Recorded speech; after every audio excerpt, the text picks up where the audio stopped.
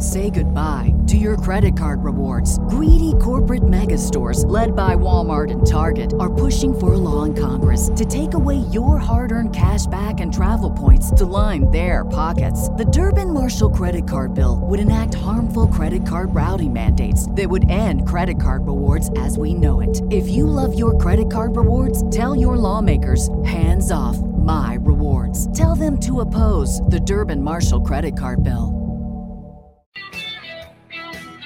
Big Sills on the show. Will we grow on you like a foot fungus? Even Tone tells you that. Happy Friday to you. All right, you ready? Dude, 34 days until training camp. Let that sink in. It's here. Let that sink in. 34 days until the official start of the NFL season. When teams show up to training camp, I think there's a couple teams that show up a little earlier. As I said yesterday, because of the Hall of Fame game, we're here, dude. After next week, it's here. I still think Howie Roseman, the GM of the Eagles, still has one more opportunity, okay, to make another move. And we know he's going to. Okay? We know he's going to. He did it a year ago. And by the way, think about what he did. Do you remember what he did? Don't correct me if I'm wrong. He failed when he first initially brought a guy in from San Francisco because he was looking for a dude to play in the safety spot, right? That guy from San Francisco never really panned out to do shit. They didn't really like what he brought to the table. And then all of a sudden he goes out 9 days before the start of the season. He goes out and finds Gardner Johnson. And it was a complete grand slam. Yeah, that's right. That Tart kid who turned out to be a nothing burger. Remember something, man. Nobody gives a shit about moves like that. But you know what he wasn't? He wasn't frightened away from making a move. We got to get a guy in here. So what does he do? I'm going to say it one more time to you. One of the absolutely greatest things that guy does is that he looks at your roster and he doesn't look at the top guys. He looks under the label of underutilized guys, underpaid guys. He almost like plays, let's say it, Moneyball. The moves how much money? Let's do this. If Hassan Reddick was on the open market right now, how many teams do you think would pay $15 million for him to come rush the passer for them? 30? I guarantee you this. Hassan Reddick ain't making $15 million on the open market. That's a $20 million plus guy now. That's a $20 million plus dude. By the way, Joe Theismann, former NFL MVP, bottom of the hour. We're going to get his thoughts, the former Monday Night Football analyst as well. We'll talk a little Commanders with him. Looks like the sale is going to come up here in a couple weeks here where Josh Harris, the owner of the Sixers, it's going to be official.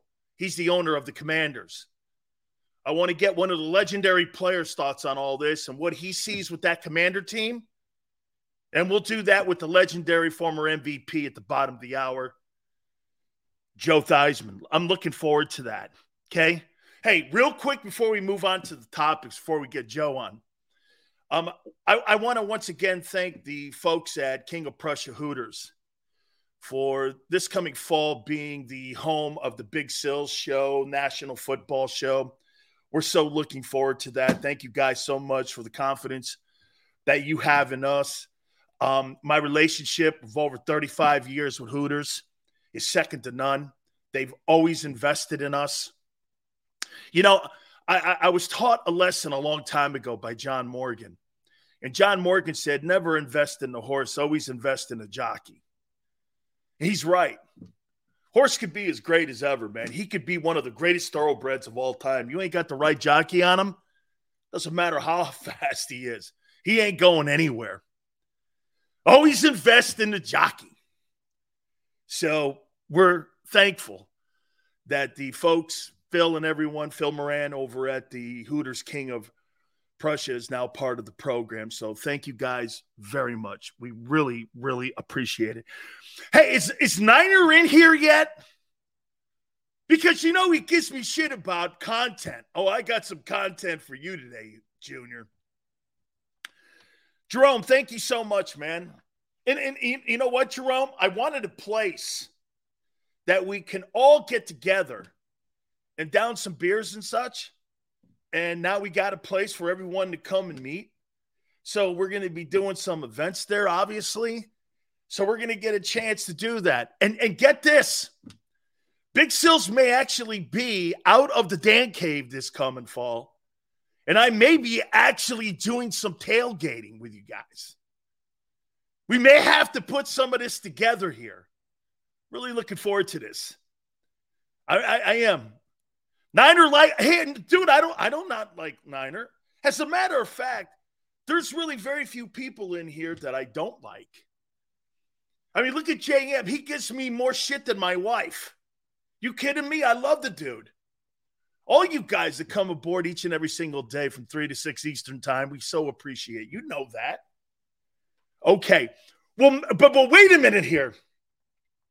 You might not like me after these topics.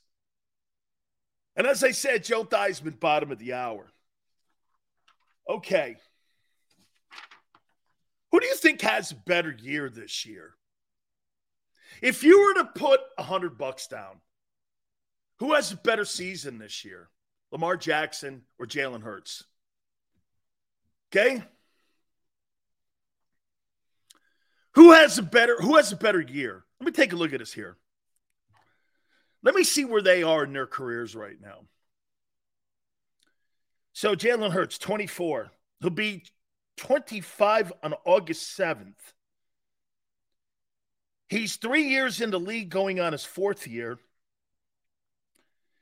Second team All-Pro in 2022, Pro Bowl in 2022, was an alternate in 2021. Jerome says Jalen all day.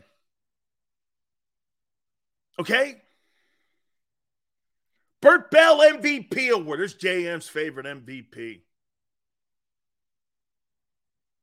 Oh, look at JM. Hurts Jackson is switching to a new offense. Let me expand. Jalen Hurts, 7,906. You know what? I'm going to say something here that's going to kind of... Does Jalen throw the ball better than Lamar Jackson? Yeah. I'm not saying he can't throw the ball, obviously, because I'm going to read his stuff here in a minute. But if I had to pick a guy who's a better thrower of the football right now in their careers, I would say Jalen throws the ball better. Wouldn't you? I mean, I would say he throws the ball better than what Lamar Jackson does. Well, here, let me get through the rest of this. Jalen's touchdown to interception ratio is great. 44 TDs, 19 interceptions. Would you say, Tone? I think Jackson has a bigger arm, but Jalen has a better touch and accuracy. Yeah. I'd go there. Yeah. That's better put. Yep. I agree with him. Passer rating, 92.2. I think that's really good for a guy who wasn't considered a great passer when he came out of college. I'm talking Jalen here. By the way, your first 3 years, this is great stuff. And again, this is an observation. This is not more an indictment on anything. But I was curious to think, because there is a new offense now in Baltimore. Jalen's rushed the ball for 1898 in 3 years. I think that's really good. And he's got 26 rushing touchdowns. That's exceptional. So if you think about it, Jalen's got 60 touchdowns in really 2 years of starting football. 30 touchdowns, theoretically, 2 years in a row. I know he got some time in his first year. That's really good, man. 60 TDs. At the end of the day, who gives a shit how you arrive at the end zone? Nobody cares, really, in a way. Are you scoring touch? Hey, you know what's funny? If you watch the movie Moneyball, nobody cares about how many runs you score. They care how many times you get on base. Or they care how many times you score, obviously. But getting on base, scoring runs. If you hit 201, who cares? Get on base, score runs. You're an essential part of a baseball team. That's right, Callie Green. It's still 60 TDs over really 2.5 years, I think is great. I think that's a hell of a ledger. I wanted to line it up next to Lamar's. But I want to show you something, how great Lamar is and how we kind of just dismiss him a little bit. He's 26. He's like a year and a half older than Jalen, which is not a lot. I didn't realize that. 5 years going on 6. Won the Heisman, all that. And he's a young kid. First team All-Pro, 2019. Two-time Pro Bowler, 19 and 21. Passing leader, touchdowns, NFL, 2019. That's shocking. Burt Bell, because I got to do it for JM, MVP. Unanimous most valuable player in the league. 12,209 in passing yards. His touchdown to interception ratio is spectacular as well. 101 to 38 interceptions. He's got a higher passer rating at 96.7. 4,436 and 24 rushing touchdowns. So in his 5 years, he's got 125 touchdowns. If you kind of, look at the numbers, they're almost pretty comparable. When you look at what a guy brings to his team. But look at the accomplishments that Lamar has had at such a young, is there a more accomplished player in the NFL than Lamar Jackson outside of Patrick Mahomes? At this young age, under 30. I mean, any position. Aaron Donald.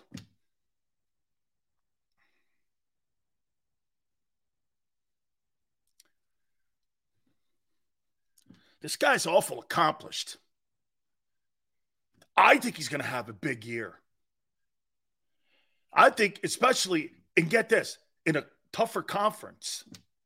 I think Jalen will probably put up some really good numbers this year in a weaker conference. Now, we always have to reel that comment back in because he may still be in a weaker conference, but he does have the toughest schedule in the league. So that's a reel in. I'm actually going to stop using that as an excuse on why Jalen may have a better year, because if Jalen was in the NFC and he had a shitty schedule like he did a year ago, that's one thing. But he's got the toughest schedule in the league. That has to mean something. That has to be a factor. Okay? Has to be a factor. So who has the better year if you're putting your money? Is it because Jalen has the better team? He is with the toughest schedule in the league. This is not going to be a cakewalk every week like it was last year. And I'm not saying, and by the way, sometimes I even make my own self throw up in my mouth. Because just because you suck doesn't mean that I have to lower my ability and play down to your level, which the Eagles, I would say 15 of the 17 weeks a year ago, did not do that. Of all the teams in the league last year, they very rarely punched down to their opponent. You know what I mean? Like Dallas. Dallas goes on these swings. One week they look exceptional, and you go, man, they look good. Then the next week they're down here again, and they're wallowing down in the gutter. Then they're going back. Boy, I hate that. I hate that in human, and I hate that for sure in my football team. I totally do. I think Lamar, though, I think he's going to have a really good season this year. Neil, appreciate it. It's Howie's birthday today. I don't wish Gators happy birthday. Sorry, dude. That's off the agenda. I have a ton of stuff that I've written down. That ain't one of them. Big Sills doesn't wish anybody from Florida and is part of a Gator program.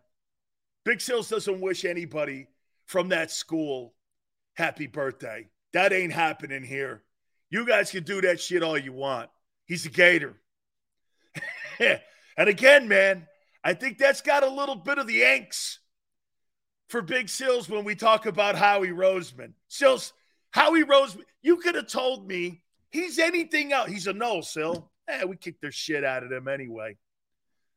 Sills, he went to Notre Dame. I got Joe Theismann coming on at the bottom of the hour. He's an Irish guy. Greg goes, damn. Hey, wait a minute. Sills, Howie Roseman's a Gator. Damn. Now I know I hate him. Hey, I'm like that movie, man, with Val Kilmer in it when he's the gunslinger. Doc Holliday. Wyatt Earp. Now I know I hate him. He reminds me of me. He reminds me of me. Now I know I hate him. Hey, Howie, I'll be your Huckleberry. Oh, anyway. All right, so let's move on here, man. Let's get to the topics here before Joe Theismann jumps on with us. Oh, I can't wait for Niner to get in here, man. We got some really great news on Niner. Oh, God. So Nick Wright went on WIP today. And you know what he said? I'm not sold that Jalen Hurts. We're going to ask Joe Theismann if he thinks he's elite. This guy that won a Super Bowl, an MVP. Okay? Had some great years with the Washington Redskins. Okay? Nick Wright. One of those national dudes. Looking down at the Eagles from 35,000 feet. I'm not sold he's an elite guy yet. Things that Big Sills tells you every day that you guys snap back at me with. I will make this point to you. There's no question 2 out of 10 people around the country don't think Jalen Hurts is elite. Or think he's elite, I should say. They don't look at him in the light like these other guys. He's a prime example of that. Hey, technically, to Tone's point, technically, I think it only has to do with this. No, before you get butthurt, hang on. Before you get butthurt on this, I'd rather be an underdog. Philadelphia and the fans and the team, you guys wear that jacket with pride. So what? So what? People underestimate you. Don't they always? That's who you are. You're not New York. You're not Los Angeles. Act like it. So what? So what if Nick Wright, again, I don't really think he's wrong in a way. And I'll tell you what, just because Jalen hasn't done it over an extended period of time. It's not because I don't think he's trending there. He just hasn't done it. And Nick is not, he's not wrong, but so what? I wouldn't would I use that as fuel? No, because you know why? He's one of 1,000 guys who think that. And he's one of 1,000 guys who thinks that about, hey, the only reason, Greg, the only reason that people go to Philly, Boston, Pittsburgh, maybe the 49ers, is just to get your blood boiling. Because here, maybe the Cowboys, okay? At the end of the day, they use your passion against you. Just like your radio stations and your media outlets use it against you in your market. Because you know why? You guys have the strongest reaction to your civic pride teams than any. Buffalo, too. I would say Buffalo's in that conversation. Okay? Yeah, but Steve, wait a minute. Wait a minute, Steve. So what? At the end of the day, so what? Is he wrong? No. Because he can always come back and go, he's nothing near Lamar Jackson in accomplishments, and they're pretty much the same age. And those wins, he's got a lot of wins. You notice I didn't put his wins up either. Yeah, but he got to a Super Bowl. Dude, don't use that as a barometer for Jalen Hurts. Jimmy Garoppolo and Colin Kaepernick got to a Super Bowl. So what? A substitute teacher and Nick Foles got to a Super Bowl. You can't use that. You got to look at what a guy does individually and how his accomplishments carry and help a team. You see, get this, these right here mean more than wins. But the truly great ones like Brady and potentially Jalen, they're counter to what those guys look at when they look. You see, guys like Nick Wright look at this. They're not really wrong. But guys like Brady and Jalen go, what's this got to do with winning? Zero. Jalen and Brady are right. You want to hear something crazy? Aaron Rodgers has more most valuable player awards than Tom Brady. Does that really matter? Does that matter at the end of the day? Boy, James. Hey, Tone. That is the best comment I have ever heard about Jalen Hurts by James Johnson. Tone, that's it right there. That is exactly who Jalen Hurts is. Is there anything being wrong with dominant? Not yet elite. Elite is consistency over extended period of time, in my opinion. That is spectacular of a take. Might be the take of the last 2 years, James. He's dominant, not yet quite elite. Perfect. That is the definition of Jalen Hurts. I totally will use that, James. Okay? I completely will use that as we move forward into 2023. Okay? James, right? Very fair. I'll tell you what, James. Not quite elite. He puts another year like that up. Then you do this. He's dominant and elite. Then there's nothing else to debate except now you move to the next one. How long can it last? You see, Jalen now has gone through this progression. Is he good enough to play in the league? Yes. Can he start? Yes. Can he be dominant? Yes. Can he be elite? Yes. How long will it last? Will be the last barrier to jump over. Then you're talking about an all-timer. Look at how many guys don't get through all. Like, watch this. Kirk Cousins. Is he good? Yes. Kirk Cousins, can he start? Yes. Kirk Cousins, can he dominate? Kirk Cousins, is he elite? We're kind of still at stage 2 with him, so we kind of know who he is. You kind of know who he is because he never really progressed. Joe Burrow, can he start? I mean, is he good? Yes. Can he start? Yes. Can he dominate? Yes. Is he elite? Getting there. 2 years in a row, AFC title game. He's banging on that.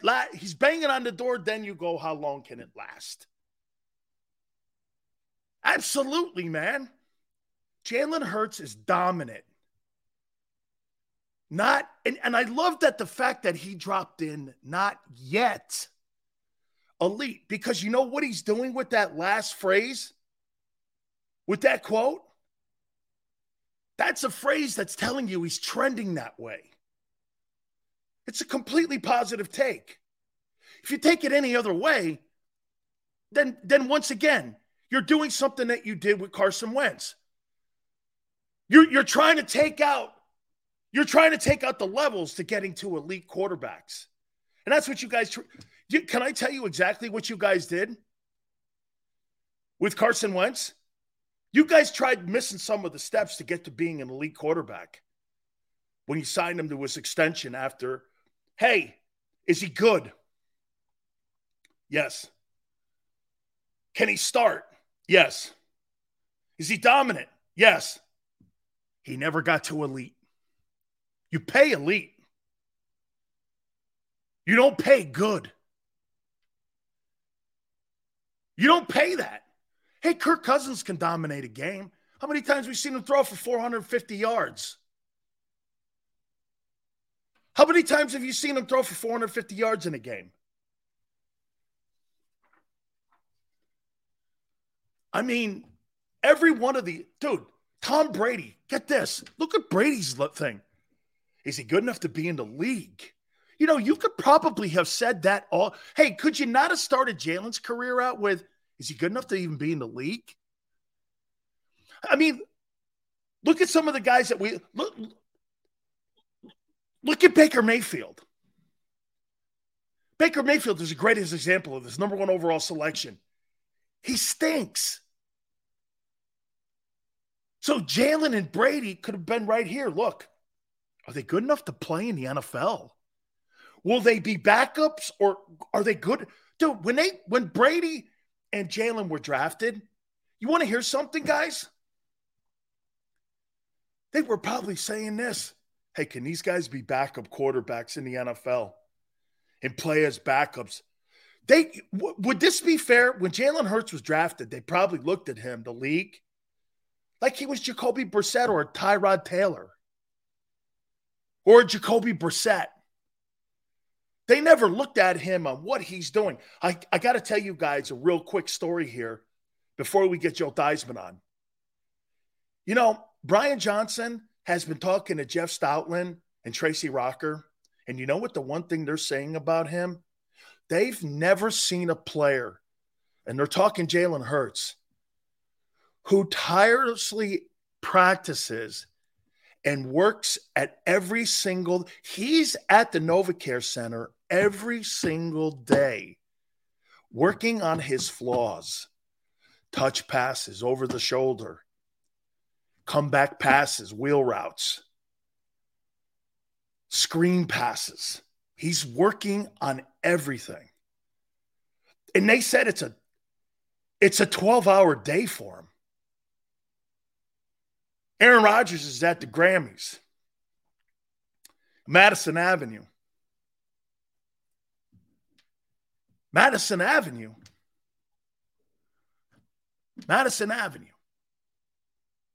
And he's also at psychedelic conferences talking about taking mushrooms. Dude, honestly, there is no question that Aaron Rodgers going to the Jets has shown me and told me everything I needed to know, because all this shit was hidden in Green Bay because, I mean, seriously, it's in Nowhereville, USA. Now you know what the guy and who the guy is. This guy's self-absorbed in himself. The work that Hurts is doing now to get himself prepared to play a football season this year. Because Jalen, hey, defensive coordinators have a book on him now. I'll talk to Joe Theismann about this too. I think this year, this what he did a year ago, hey man, that bullseye on his chest is even bigger. All the hard work you put in, man. You get this. Jalen's probably putting in 1,000 hours over this offseason to get better 5%. 5%. Okay, can you imagine if Jalen Hurts is 5% better than what he was a year ago? I mean, he's working on I probably think the player doesn't even know what his upside is yet. Because I surely don't. Because I didn't expect him to be here. Then again, you see Lamar? Let me put it to you this way about these two men. I thought these two quarterbacks, when the Baltimore Ravens drafted Lamar Jackson, and I saw him in his first stint when he took over for Flacco, I said, this guy will be out of the league in 5 years. I couldn't have been more wrong about a player.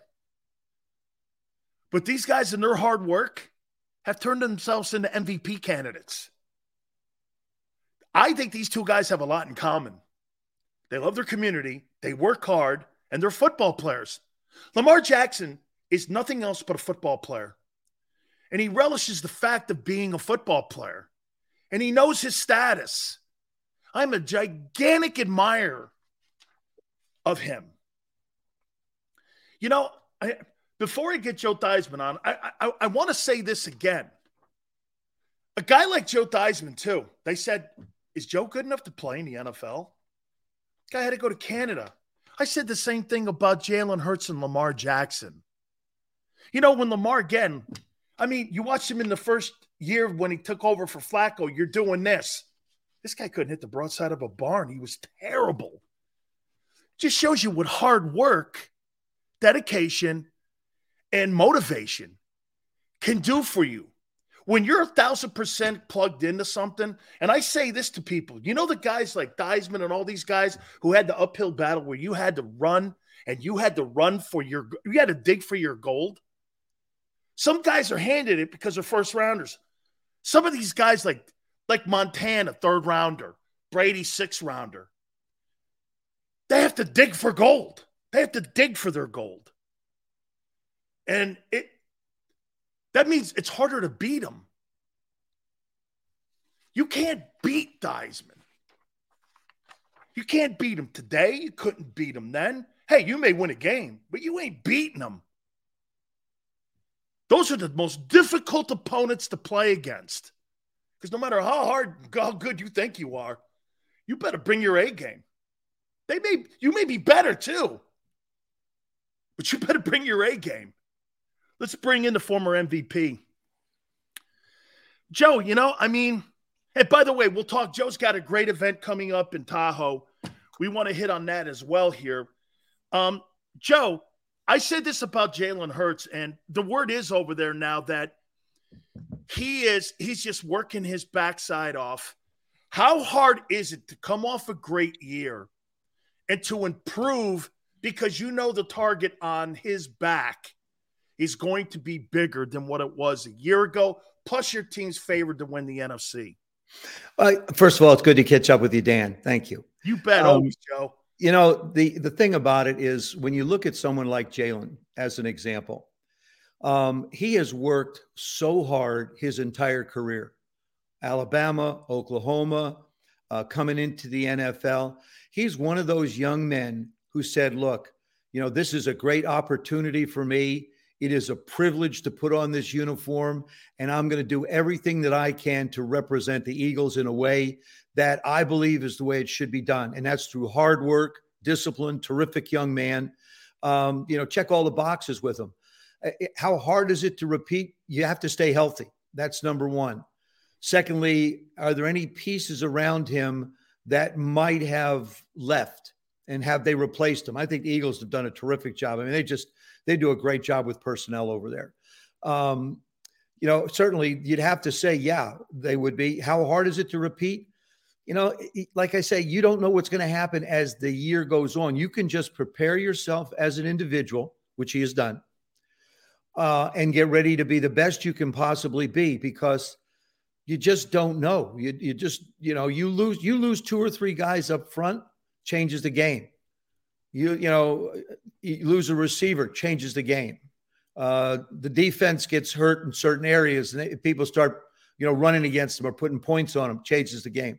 But he's doing it he's doing it the only way I knew how. And I think anybody that loves this game as much as we do is you work on your trade. How do you get better as an individual? Joe, do you think he's one of these elite quarterbacks yet, or do you need to see more of a sample size? And his first year, he showed he could start. Second year, he showed he could dominate games. And somebody just said this about him, and I thought the label was right. He's a dominant player, but not yet elite. Is that? I mean, it's kind of like getting your cake and eat it. How do you see him? How can you say someone's a dominant player but not elite? I mean, I don't. No offense to whomever said that to you, Dan, but that's like, oh man, this guy's really dominant, but he's not elite. Well, okay, what does he dominate? He dominates his position. He dominates this area. That puts him in an elite category. I think if you're dominant, you're elite. Certainly winning championships is what everybody measures everything by. I think he is a terrific football player and continue to grow and get better and better because he's so young in this game. You forget he's really, really young in this game. And there's a lot to learn. There's a lot of things for him to continue to learn. And he'll get better and better at his trade. You always want to try and throw the ball better. You always want to try and get it out of your hands quicker. You always want to try and recognize the coverages quicker so that you can give the receivers a chance. You always want to be able to use voice inflection to give your offensive line a little bit of an advantage. Go hard counts, all kinds of different things. And I just think he's a terrific football player. I mean, elite. Is he Aaron Rodgers? No. Is he Patrick Mahomes? No. He's Jalen Hurts in his own style, in his own way. And so for me, I think he's elite in his own way. What does the sale of the Commanders mean to Joe Theismann? Well, I think, first of all, it'll end a lot of the drama that has surrounded this football team over the last 2-3 years. A lot of the questions were about what is taking place off the field as opposed to what was taking place on the field.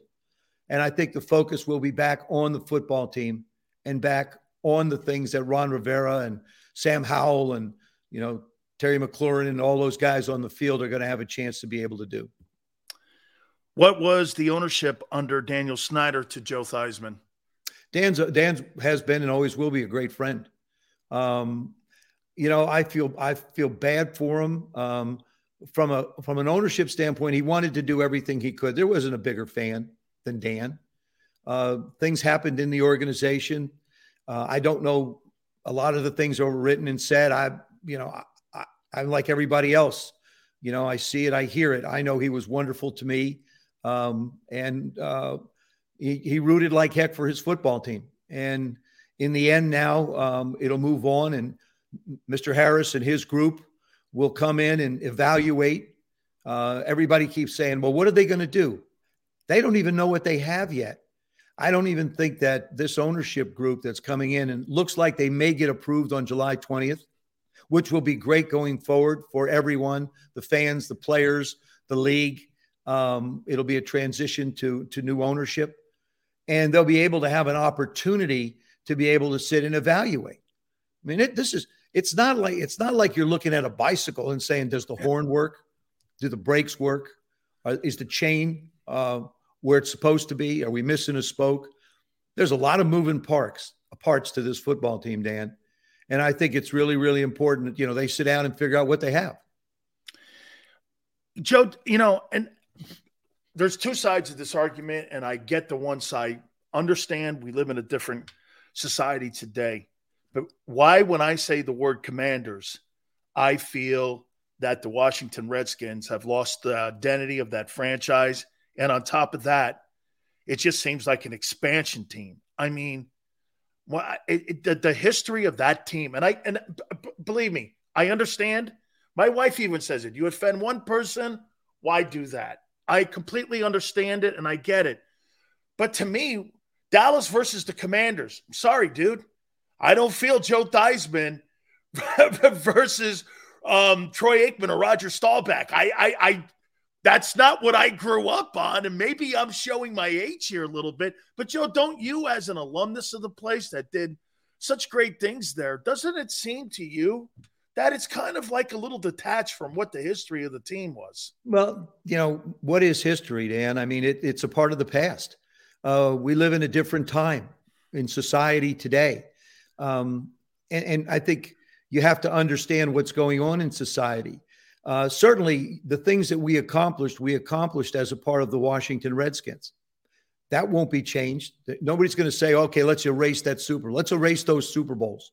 They don't exist anymore. I doubt very seriously if that's going to happen. But the other side of it, and there's a lot of people that don't like the name changes. A lot of people, I didn't like the name the Washington Football Team. It sounded to me like we were part of the Premier Soccer League. We were going to play Manchester United or Chelsea or somebody like that. And this is my analogy to everyone that doesn't like the Commanders name. First of all, it doesn't matter what you're called. If you start winning, people will get excited about who you are. That's number one. Secondly, if you think of the San Francisco 49ers, the term the 49ers speaks to the history of San Francisco. Back in those days when the gold mining rush was going on. When I think of the Washington Commanders now, Washington is the seat of command of all our military. That's what I think of. I think of the Commanders as a football team that plays in the city of Washington where the military is in command. And that's my rationale for it. Change sometimes is very hard. I've said this many, many times. People aren't opposed to change, but they're opposed to being changed. And this is a change that has taken place, and it's not going back. So embrace it. Things are happening in society today that, sometimes you scratch your head and you don't understand, but it's here. And I've had a little bit of a saying all my life is if I can't change it, I ain't going to worry about it. Hey, Joe, we all know this. If they're 17-0, no one cares. Hey, I'll take 15-2. Absolutely. Okay, let's get into the team. Is this Sam Howell's job to lose? Yeah, I think so. I think it is. Ron's basically come out and said, hey, Sam, you're my starter, which I think was very good because now he gets to prepare mentally as a starting quarterback. There's a difference. When you go to camp and you're preparing to compete against someone, you want the job just as much, but there's a different mental state. Now, all of a sudden, Ron's basically come on and said, it's your job, Sam. And certainly training camp will determine it, but how much can you really understand in training camp? Jacoby has a big advantage because he's played for different teams. He started in the NFL. He started in multiple organizations and multiple systems. So he has an advantage there. But Sam's very talented. And I think Ron will stay with him. But you can't play him in preseason. You can't play your starters don't play in preseason. We're not going to know who or what Sam Howell is till the end of September. Then we'll have a better idea of what kind of a quarterback he really is. He passes the eye test. Love his athleticism. Love his dedication to the game. Love his work ethic. Love the way he throws the football. There's lots of things to love about him. You just don't know what's going to happen when everything starts collapsing around him. When you lose again, He beat the Dallas Cowboys. He threw 21 passes. How do you evaluate anybody on a sample size that small? Do they have the best coaching staff, in your opinion, in the NFC East? I don't know. That would be a difficult question. I mean, Ron Rivera. I think Ron's done a great job. You can't win in this league without stability at the quarterback position, and he hasn't had it. I believe he's had 9 different quarterbacks in the 4 years he's coming up on his 5th year. Wow. Unless there's stability there, Dan, you can't be successful. Since I got hurt in 1985, I believe this is the number. There have been 43 different starting quarterbacks in Washington. Wow. 38 years, 43 different starting quarterbacks. Think of the Green Bay Packers. Think of the San Francisco 49ers. The stability that you have at that position goes a long way to the stability of your football team. And so you can't, like last year, Carson Wentz, Taylor Heineke, Sam Howell. 3 years ago, I believe there were 4 people, Jim Johnson. The names, there's so many of them now. If you look back over the history, I believe that, it is, I believe it's around 43, 42 of them. And I think to myself, until you get somebody who can play over games, get comfortable, get familiar, stay in a system. There's a brand new system coming in with Eric Bieniemy. That's changed. There's a learning curve. In the NFL, when you take the time to think, you're always a beat behind. It's when you become instinctive. You had Travis on, right, Kelsey? Instinctive football player. He and Patrick, they don't need to say a word to one another. There's instincts that take over. Andy, I think Andy Reid's one of the most incredible coaches. If people don't start talking about him in terms of Joe Gibbs and Bill Walsh, then they're foolish. He belongs in that category of elite when it comes to, you want to talk about elite, there's an elite coach. But there's a familiarity. Andy knows what Patrick can do. Patrick understands what Andy wants from the system. There's an interesting element into calling plays. Coaches can call plays, and it isn't the what they're calling, it's why are they calling it. And when you understand as a quarterback why a coach is calling a play, then you become more efficient in running the offense. For example, let's take the Washington and Dallas. Washington's on Dallas's 35-yard line. It's 3rd down and 2. And he calls a particular play that's got a bomb built in. I know for a fact that this is the shot that he wants to take. And I also understand that if we get to 4th and 2 at this particular field, we're probably going to go for it. That's a whole lot of information instead of just saying, okay, it's 3rd and 2, run this play. Absolutely. I want to walk back on something he said when you mentioned Carson Wentz. Why didn't it work out for him in Washington? I don't know. First of all, he got hurt. Carson was a big guy, long strider. It seemed like when he came out, he always missed high early and sort of settled in. And then when he got hurt, you start losing opportunities to get better. And that's really the way you get better on a football field is they're there every day. I tell young people all the time, your job is to be able to play and practice every day. That's the only way that you're going to get better. You can't stop, start, stop, start, stop, start. It doesn't work that way in our business. No, everybody's elite. I love your term so far today. Everybody's elite with their talent. There's tons of elite talent. The question is, are you able to be on the field to develop it? And in Carson's case, he got hurt. I don't think the system necessarily fit what he did.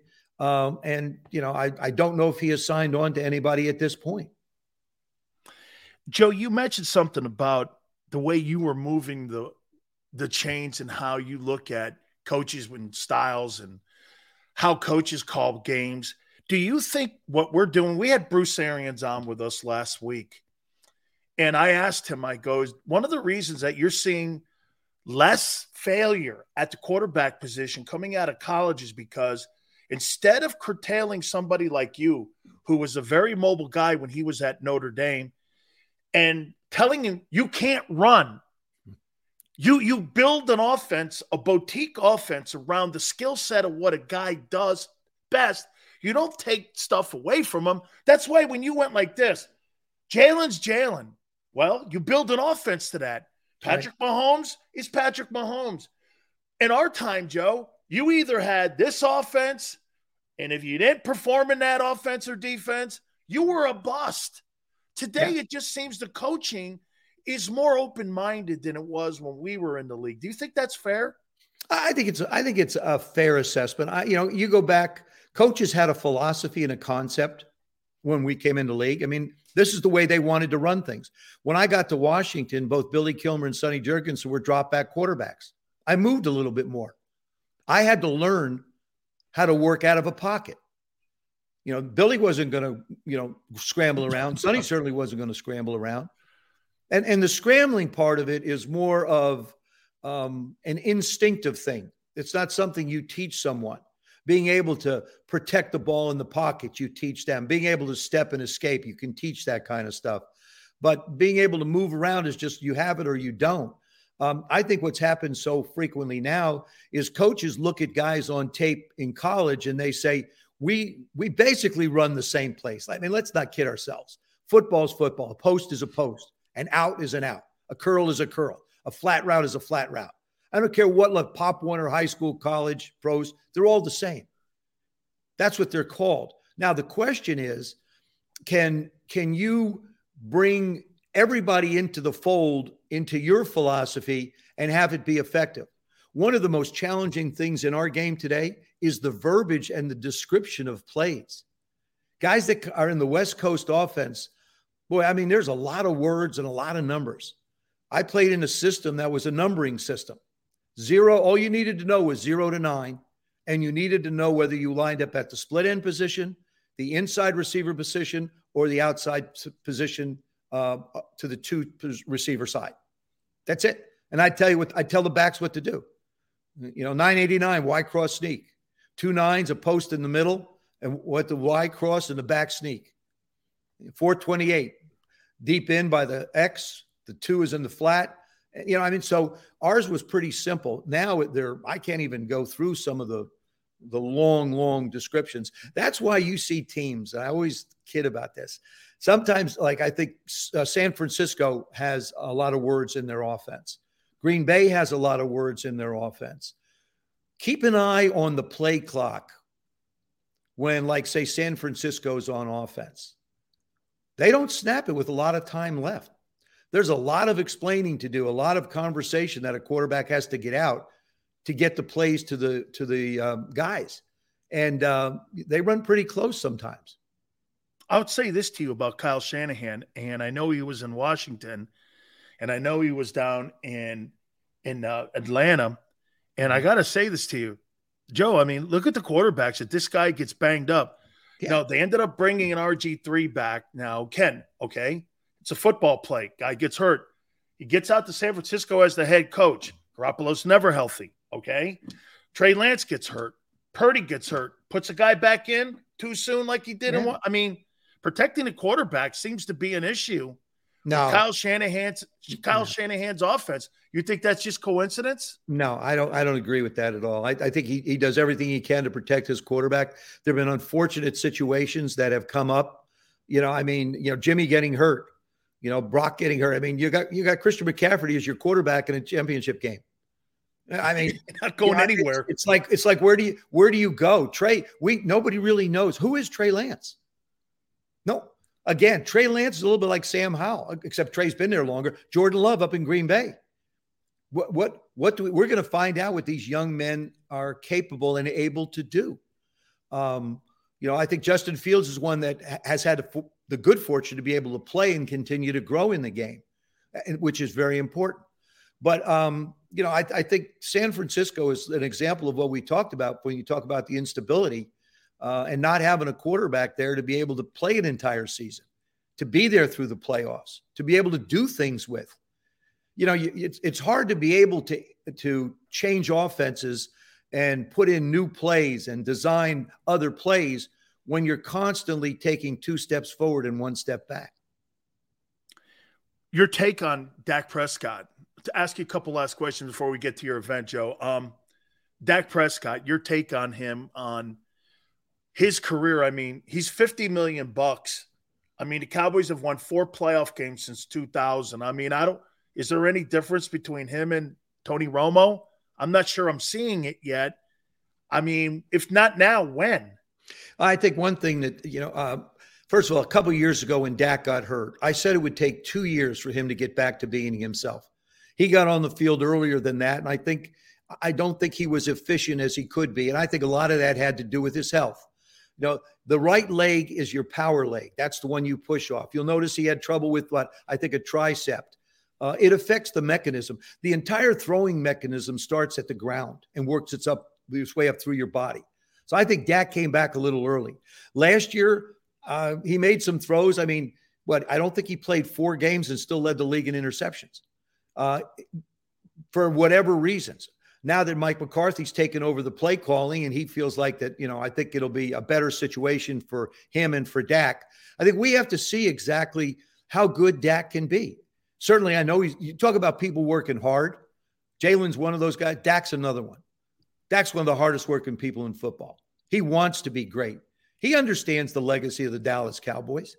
He understands what has been there before, and he wants to contribute to get it back. Now, personally, I'm not necessarily rooting for him because he's in our division. But, I want to see him have a solid year. I tell you, the other one is Russell Wilson. Was that an aberration last year? Well, Joe, could it have been him coming from who is Russell NFC? Wilson? Could it have been him coming from the NFC to the AFC when there's just more competition in the AFC with the quarterbacks you're playing each and every week? That doesn't affect how you play. The fact that Patrick Mahomes is in the AFC or now Aaron Rodgers, it doesn't affect how Russell's going to play because he's in his own offense. He was in a particular offense. I just think last year might have been I hope just one of those years was it was one of those tough years for him. Same thing with Dak. I guarantee you both of them are coming in with a vengeance this year. I mean, you look, the guys we're talking about are really hard-working football players. Is the wide receiving core going to be healthy? Here's a classic example. Everybody had Daniel Jones basically written off, right? Yeah. Daniel Jones, okay? He manages to play an entire season. Improved. They protected him with the play calling a bit. And so all of a sudden now, then he starts making plays. They get in the playoffs. I think the reason why is because he was healthy enough to be able to continue to learn and grow and get better. And so that is such a vital part of playing the position of quarterback, taking snaps every day, being able to get out and see it, not just read it. I kid people all the time. If I read a book on tennis and really studied it, would I be able to beat Rafael Nadal? No. But if I went out and played and I could compete and play to a high level, then there'd be competition. And you have to be out there, unfortunately, making mistakes so that you can get better at what you do. That's the only way you learn. Final question for you before we get to our event. Aaron Rodgers' impact on the Jets will be what this year? Significant. Do you think they're in the room with Kansas City, Joe? I don't care who they're in the room with. I think it'll be significant. First of all, from everything I've heard, AR is rejuvenated. He's excited. Secondly, he's in the same system he was in basically in Green Bay because Nathaniel Hackett is the offensive coordinator who was with him. And I guarantee you Nathaniel was pounding the desk and the tables and anything else he could pound to get AR into to the Jets. Plus other people have come with him. The Jets were a pretty good defensive football team. They were. So all of a sudden, what was the missing element? I look at a little bit like the Jets, like I did with Tampa Bay when Tom went there. Tampa Bay was really a good football team. Defense was really exceptional. Too many mistakes. Jameis, threw too many interceptions and made too many mistakes, but yet the foundation was there. They wind up winning a Super Bowl. Peyton goes to Denver, win a Super Bowl. Matthew goes to the Rams, wins a Super Bowl. I'll say it on your show, and I'll say it again. I wouldn't be surprised in the AFC if the Jets aren't knocking on the door. because of Aaron Rodgers' presence. He's the greatest pure passer, Dan, that I've ever seen in football. He spins it as well as anybody. His release is quick as anybody. His velocity is as good as anybody. He throws on the run like most guys throw standing still. And he's going to protect himself to be able to be on the football field. See, I see AR in a very unique situation. He's a teacher and a coach now. It's, the role's a little bit reversed. He was always the guy being coached. Now he gets a chance to be the coach. He gets to be the one to work with guys. And we'll see those glares, those looks. A guy runs a wrong route, they get the eye, the AR eye. But I think his impact will be very significant. Have an event. Explain to us, please, in Tahoe. It's a tournament that you're going to be involved in. Love to hear it and how people can watch this thing. What it is, it's the American Century Championship Golf Tournament. It's played in Lake Tahoe, July 14th through the 16th. Now, we've also created, and you can go to the website, which is www.accfantasygolf.com. What happens is there's 80 people in the field, and they're going to be broken down into 5 different categories based upon your skill level. 1 is the really good ones. 5 are the ones that, Larry the Cable Guy, Charles Barkley, guys that love the game and are a lot of fun to be around and still want to get better and better at what they do. I'm happy to be in group 3 with a guy like Josh Allen, Patrick Mahomes, and some of those guys. So you get to choose one person from each of those groups every day. The person that ultimately winds up winning wins $10,000 to give to the charity of their choice. And then they also get a trip for 2 to next year's tournament. Now, you can change players each day if you'd like. And each day, the person that wins also gets a trip for 2 to Lake Tahoe next year. And you can go, like I say, to the website. It's www.accfantasygolf.com. Catherine Tappan, Aaron Rodgers, Patrick Mahomes, Josh Allen, Mark Mulder, Vinny Del Negro. The list goes on and on and on of the people that play there. Annika Sorenstam plays every year. I love going to the practice range when Annika's there, because then I can listen to what she might be saying, and I can try and pick up some of the tips, because I just think she's phenomenal. She's a phenomenal human being, phenomenal golfer, just incredible. And so the selections started yesterday, June 22nd. You have until July 13th to be able to put your team together, and the tournament starts on the 14th. And I got to tell you something just about American Century. American Century, who's been the title sponsor for 25 years, Dan. It's a great event. This is the 34th year. This is my 32nd. But American Century, as a company, gives away over 40% or dedicates 40% of their net profits to the Stour Institute in Kansas City for research on disease. It is a philanthropic organization run by an incredible human being by the name of Jonathan Thomas, who understands the value of giving back and being able to provide the opportunity for us, who are all competition junkies from all different genres of entertainment, to be able to have a lot of fun and get to meet some incredible people. And the thing you find out when you go, well, we're expecting over 50,000 people out there. Oh, that's one of that is one of the great pro-am type events in the entire country. There was a baseball guy who used to win that thing every year, and you'd see I see Aaron Rodgers in that tournament every single John Smoltz, Smoltzy's playing in it. Oh my God, Maddox is in it, Glavin's in it, and then of course got Steph, all the Currys, Dell and Seth and Steph. There it is right there, Joe. ACCFantasyGolf.com. Yep. Log on, get all the rules, and hope to see a lot of people out there. And I hope somebody picks me, and I promise you I'm not going to disappoint you. I absolutely love you, Joe. You are one of my favorite people on the planet to talk to. You and Rick Barry, because I said something the other day about Joel Embiid, and he just goes like this. That's ridiculous. And it's because he and I are Hurricane guys, and we go back a long way. And, my friends, see, we talk like we're in a locker room, because, Joe, when you're sitting on a stool, and we used to have the circular ones. Now they have these little cubby holes, and it's a whole different world today.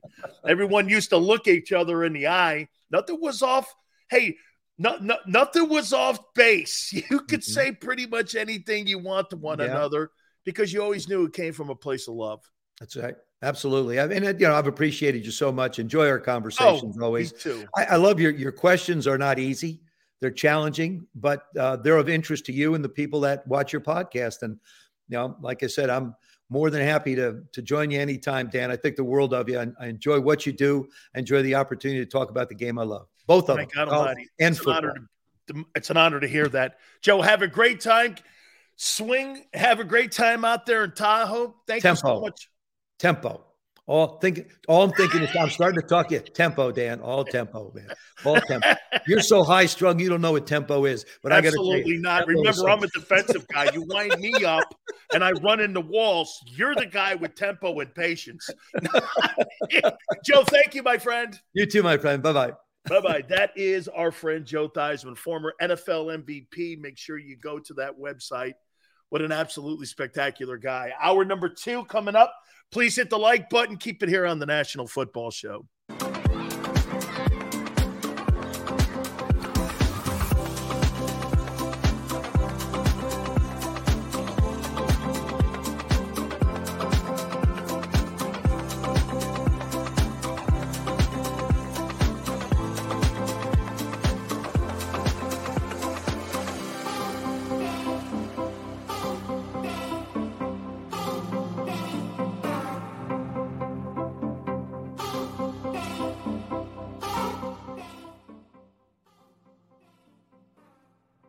Heading down the shore, have a ball once more. Here, imaginations run wild and time stands still. Because here, you can find the best of the Jersey Shore, all on one 5-mile island. So leave the old you behind and get lost in the woods. Wild, wild, wild wood days.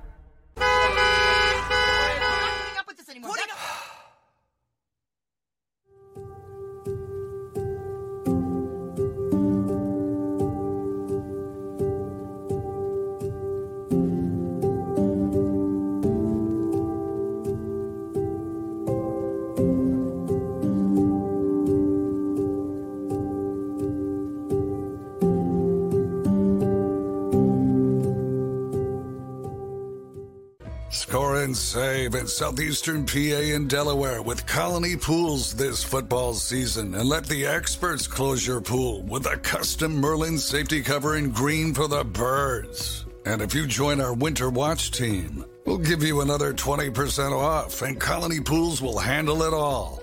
Keep your tiles on your pool, not in your pool. Fly with Colony right now, birds fans. Visit flywithcolony.com. Hi everybody, my name's Jason Lombardi. I'm an inspector at DryTech. At DryTech we offer 3 major services, the first one being basement waterproofing. The second service we offer is foundation and structural repairs. And then the third service that we offer is mold remediation. If you feel you are having a waterproofing issue, give DryTech a call or check us out online.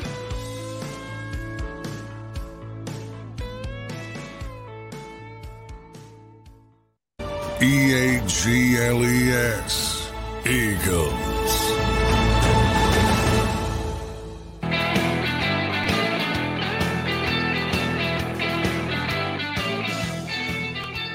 $15 million.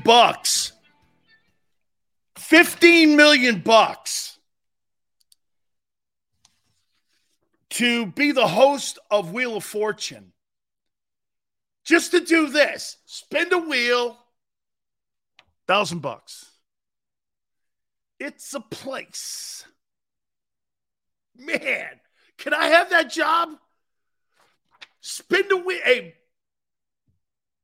Alexander, spin the wheel. It's a famous leader. Dan, Are there two R's? No. Okay. JM, spin the wheel. Is there an A? There is an A. $350 for that. Spin again. $15 million. $15 million a year to do that. Man, can I get that gig, please? Holy shit, man. By the way, we're going to do the top coordinators in the NFC East, offense and defense on every single team. Is my boy Niner in here? Oh, yeah. Thank you, Michael. That's really kind of you. Yeah, hey, hey, Dan, I'd like to buy a vowel. Hey, I'm the king of vowels. Look at me. I got the face of vowels. Is there a no? Absolutely. Yeah. Is Niner? Oh, yes. There's my boy Niner. Okay? Sills, you can't be the host. You'd be fighting all the guests. No, I wouldn't. So Niner's in here because, he gets upset with me because I was talking about the schedule the other day. Old material. Well, here's something new today. Hey, Niner, are you here? This is actually a really good topic. Where's my boy Weiner? He's got to be in here somewhere. Oh, wait. Oh, it's okay. It's past lunch, so I'm sure he's done with his wine and his cheese. I'm sure he's done with it. He's here? Tone says he's here. He is. Okay. So, according to Adam, what's his name? Schefter? What's his name? Adam Scheister? What's the guy's name? I forget. Adam what? If the shoe fits, wear it. Who's the famous guy at ESPN that comes up with more lies than me? Schefter. Adam Schefter. Niners, boy. No play Trey is now third team. This just keeps getting better and better and better and better and better and better. Adam Scheister is now saying that no play Trey's third team. Trey Lance season. Guess where it's going to be? In the XFL.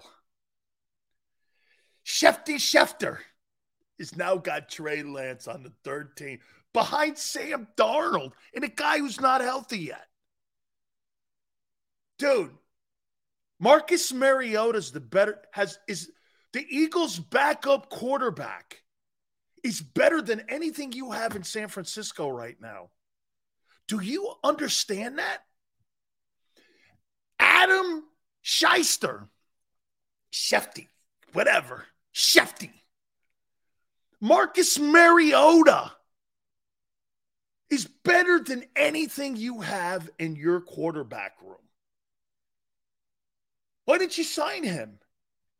Oh, that's right. I forgot the brilliance of Kyle Shanahan and the flat brim. Damn, dude. You got some shit going on in San Francisco again. Again. You haven't addressed your quarterback situation. Hey, by the way, you got rid of Jimmy Garoppolo? You got worse. You got worse as a franchise at the most important position. Jimmy Garoppolo's a $25 million guy. Okay. Say Purdy wins the job. Trading deadline comes. You could have traded his ass for maybe a first or second rounder. Man. Dude, if you're the Eagles, you don't have to worry about that guy. You don't have to worry about the 49ers, they can't get their head out of their ass when it comes to their quarterback position. What a failure evaluation of that position. Niners is 26 and hasn't been seen his team win in 26. Dude, that's a damn shame. That's a damn shame. The Niners, man, in my time when I played, were the best franchise on the planet and one of the greatest dynasties. Okay? Great dynasty. Now, it's Turdville. Hey, we win a. You know what you're slowly becoming in San Francisco? The Minnesota Vikings. Hey, man, we played pretty good all the way up until, the playoffs. Hey, we're a great regular season team, man. We win a lot of games. Get your asses in the playoffs. Don't worry, man. Something stupid will happen because you know why? They're not prepared. Dude, the Minnesota Vikings are more prepared at the position than you are. That's a damn travesty. Man. Trade no play Lance. You can't even trade. Get this. Nobody on the planet wants to trade for that guy. If you put Trey Lance on the open market right now, you couldn't get a fourth rounder for him. No, you probably would maybe get a third rounder. I think if you're lucky. Geno's the best quarterback in that division now. Wait, well, we'll see what Stafford does. But Geno Smith is the best quarterback in the NFC West? Holy shit. Daniel Jones would be the best quarterback in the NFC West if he played in the West. Hey, am I wrong? The quarterback in New York, Daniel Jones, would be the best quarterback in the West.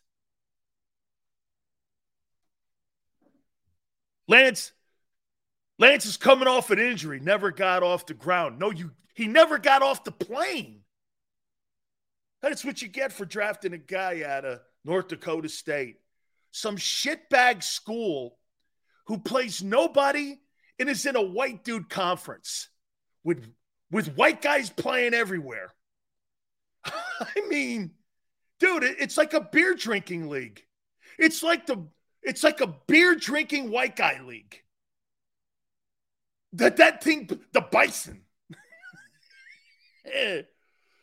Okay? It's like a white guy beer drinking league. Hey, did you see the Bison taking on the Wolverines? Did you see them taking on the Moose? It's the underground prison league. Dude, right. Most teams play in a conference, SEC, Big Ten. They play in the WBC, the white boy conference. I'm sorry, dog. Got to have a little diversity on especially in your secondary. I can't see Xander playing corner and go, well, okay, this is good. Oh, man. Oh, no, here, you remember Jason Sehorn? Yeah, I do. Oh, man. Holy cow.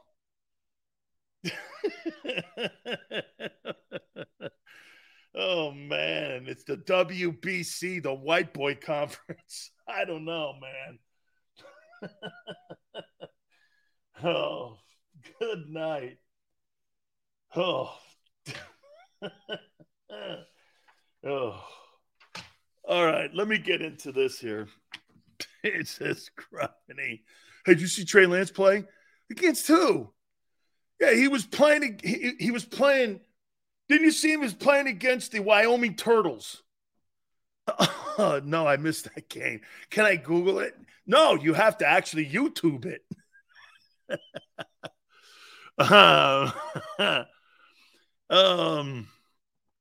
Happy hour started early for sales.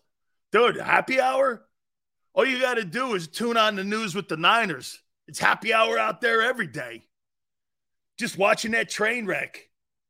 Dude, it's like the guy that pulls the string. Hey, I'm number 3. I'm number 3. I'm number 3.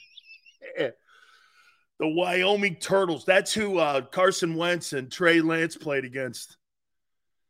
Woo, man. Hey, did you see that cornerback play? No. Like, how many players get drafted out of the schools that play against North Dakota State? Jesus, criminy.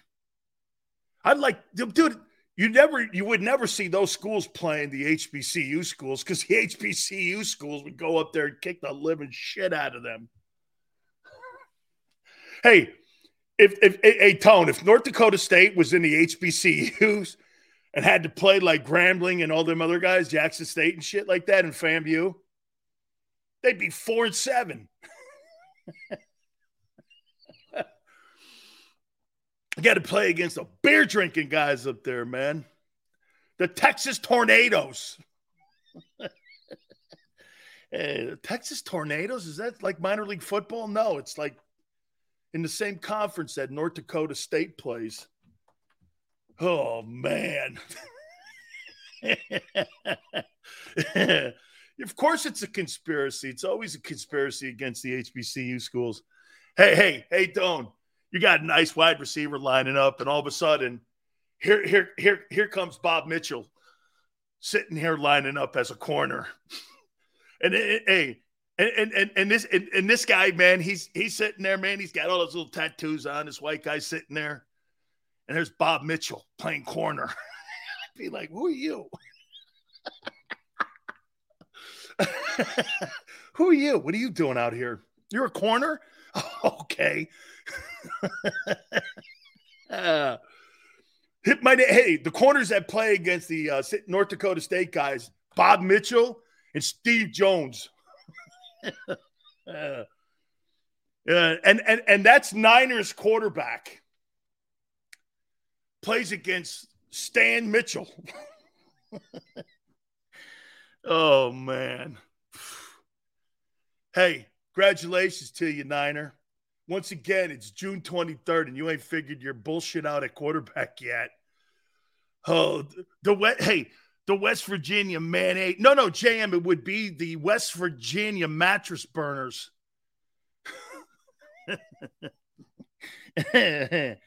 Yeah, you know, I could say that now because I could be a hero behind the mic, but I wouldn't say that if I was in Morgantown because I'm Italian, man. They don't look at me as a white guy. Hey, boy, what's that last name of yours? Sileo. Oh,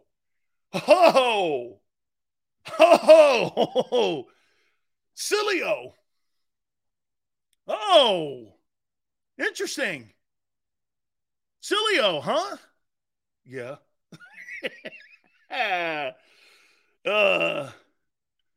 You know, boy, that last name of yours, man, little bit, no.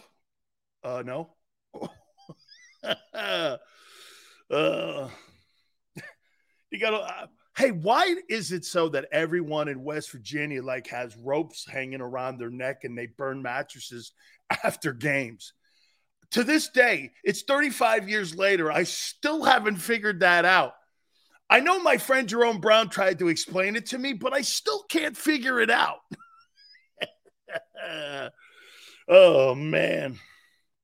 All right, let's get into this.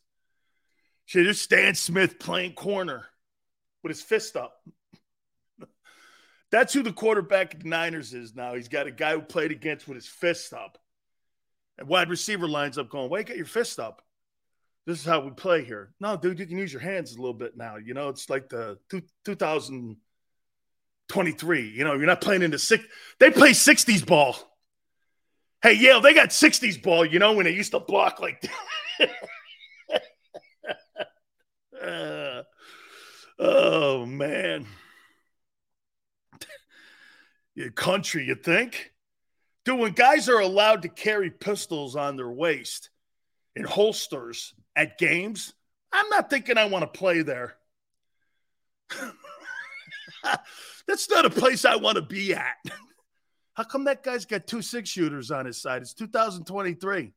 Well, you can do that up here with the Wyoming Willies. Have you ever seen this stadium? Shit, at nighttime after the football game, we slaughter pigs out there. Oh. Hey, North Dakota State, that football field they play on, didn't you notice, man? When they're done playing ball, they slaughter hogs on it. When they're done. Oh. Whatever, man. Here we go. All right, so I wrote down a list of the best coordinators, and we're going to take a look at the NFC East. The best offensive defensive coordinators that are in the division.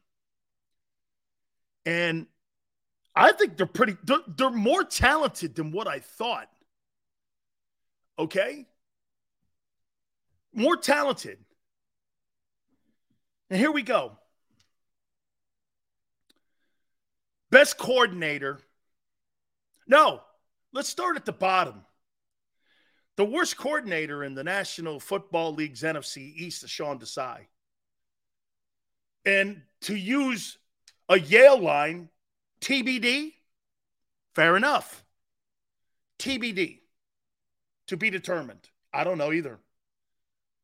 Well, if it's TBD and I don't know, the experienced guy always gets,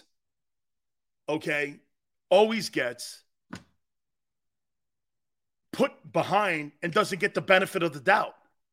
Desai's the worst defensive coordinator in the NFC East compared to these other guys. Giants, Don Martindale, he's a better coordinator. He's got a better resume. He's had more success. Well, we don't know about Sean Desai. Well, then Don gets it. You just can't do this. Well, he's even with Don Martindale because he's never done anything. He's never been a defensive coordinator.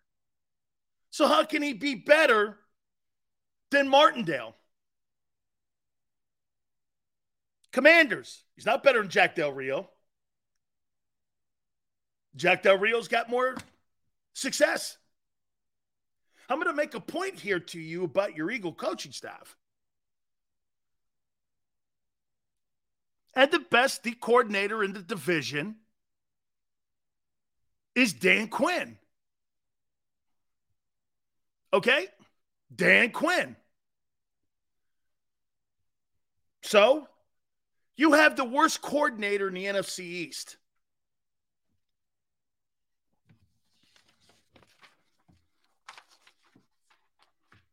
Let's go to the defensive side. Brian goes, come on, man. How could you name Sean Desai better than any one of these guys when he's never done a thing? What? Give me the rationale, Brian. Give me one thing that makes you think they're better than any of the coordinators that I just mentioned, that Sean Desai is. What, because somebody told you? Give me one. He was a coaching assistant in Seattle.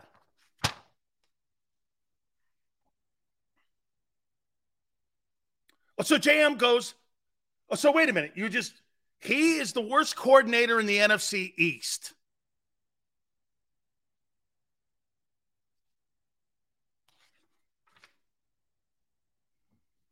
What was he ranked in the NFC West? He wasn't. He wasn't the coordinator.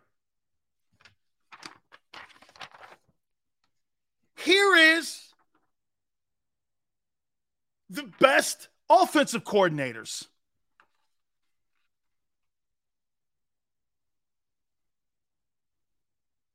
Eagles.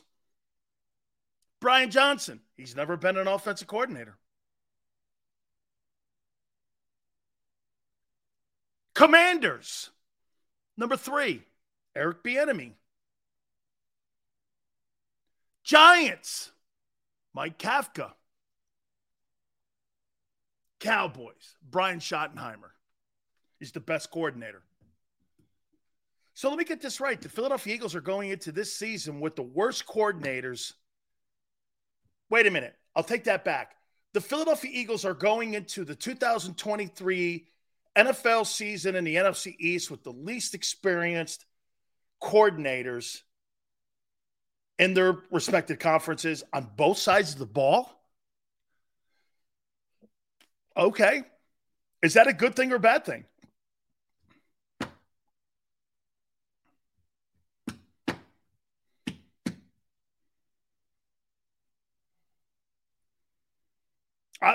Help me out here. Am I wrong? I won't say the worst because that's an indictment that they're bad before they even get a chance to prove whether they're bad or whether or not they're good. It's not fair. We'll use the words least experienced. JM, he's right. There's no way to evaluate him, which means you're the least. JM, you just validated what I said. There's no way to evaluate him. You're right. You're right. And no, it wasn't the same as last year because both those coordinators you had last year were coming off a playoff run in the previous year. Steichen and Gannon were coordinators the previous years. So that's not true. Fake news, Ray. Fake news.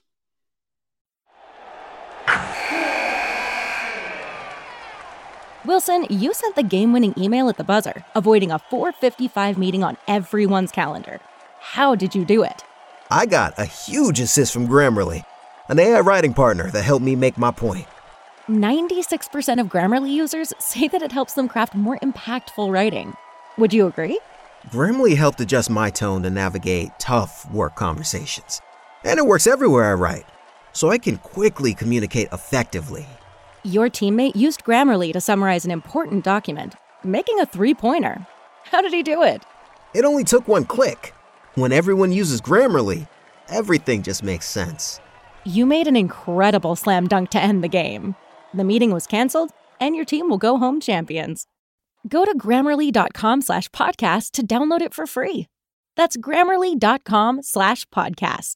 Easier said, done. Everybody in your crew identifies as either Big Mac Burger, McNuggets, or McCrispy Sandwich. But you're the Filet-O-Fish Sandwich all day. That crispy fish, that savory tartar sauce, that melty cheese, that pillowy bun. Yeah, you get it.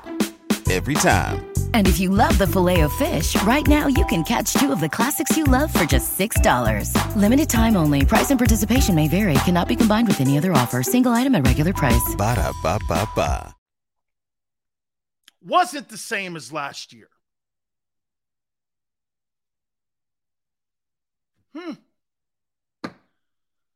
Proof is in the winning. What winning? They haven't won anything as coordinators. What are you talking about? Proof is in winning? Chuck, what winning? They've never had the OCDC headset on. What are you talking about? They're not able to be ranked. Okay, once again, they are the least experienced coordinators in the NFC East. That's a fact, not an opinion. It's a fact. Future winning. Okay, Chuck. I'm telling you what you are now. Chuck's telling me what he thinks you'll be. I'm telling you what's certain right now. He's telling you a fantasy. Okay? Now, you could tie it all the way you want, JM. Your coordinators are the most inexperienced coordinators in the division. Both of them. Alexander, get this, though. I backed off. They're not, I don't know if they're bad. I'm not telling you they're bad.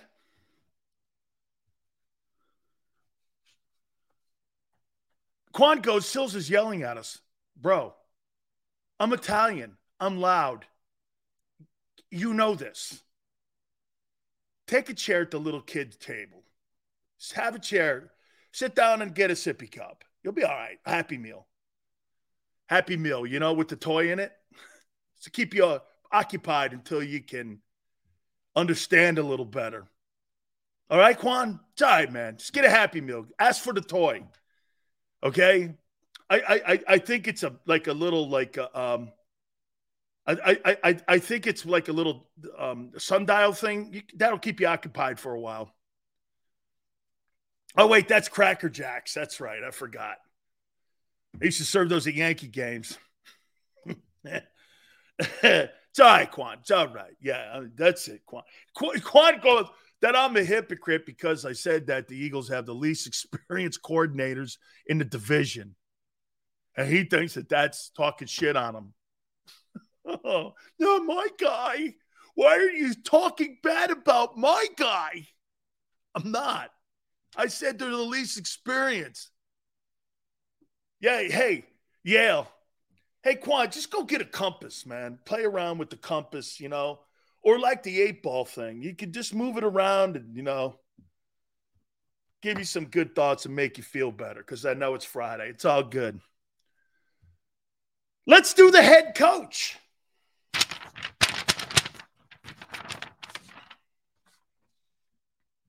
Oh, let's do the head coach here now. Damn.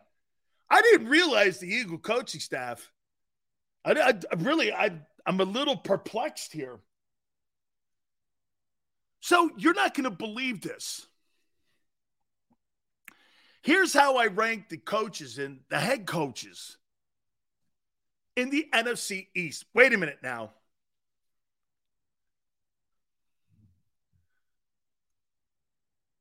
What would you guys rank Nick Sirianni in the NFC East?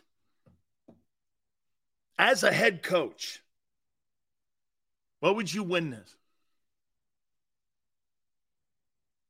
Okay? Michael, people don't put their big boy pants on when they come here.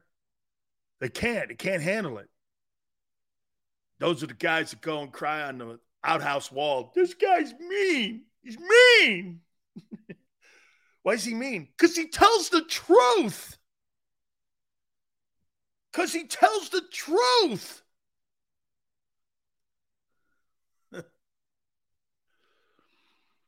He clearly is worse than McCarthy and paddle boat Ron. Two. Got to go to chiropractor. Have a good one, 85. I wish we had Frank Reich on the staff. Oh, that would have been completely awesome. 2, tied with the Giants. Let's see this one. 1. I don't have time for this hogwash. I'm going to go listen to Hugh and those guys because those guys will wave my banner. I love it. Here's my list for the coaches in the NFC East. I got Mike McCarthy 4th. And this guy is the only guy in the division that's won a Super Bowl. He's the only guy. Because you want to hear something? I think there's a bigger question mark on what his importance is in the Dallas Cowboy locker room than any coach that's in the East. Dude, you had Aaron Rodgers and Brett Favre and Dak Prescott. And you've won 1 Super Bowl with them dudes. I don't know. I mean, it's kind of like, you had some of the better signal callers. You had some of the best signal callers in the last 15, 20 years, and you've won 1 Super Bowl with Favre, Rodgers, and with McCarthy. Or with Dak. Tone goes, I say Sirianni's number 1. Sirianni has had the most recent success out of all the coaches in the division. McCarthy's had a Super Bowl win. McCarthy may be more decorated, but I would take Sirianni right now. Rivera has no results to show in Washington. He won a division title. Okay? he's got as many division titles in the NFC East as Sirianni does. Dable needs to show more. Here's where I kind of agree with Tone a little bit. Ron Rivera has won a division title also in the NFC East. And he's been to a Super Bowl. So, and he's been in the worst organization run in football. With all the chaos, he's actually been the most stable. He's been the most stable part of football that the Washington Things have had since he got there. He stabilized the boat from sinking. I don't know. I think that matters. I think that means something. He stabilized losing and the losing mentality. He beat your ass last year too. One of your best teams that you've ever had, he beat him with nothing. It's funny, isn't it? Ron Rivera beat both the Cowboys and the Eagles a year ago when both quarterbacks were healthy. I don't know. No results? Won a division title? I think Ron's done a hell of a job there.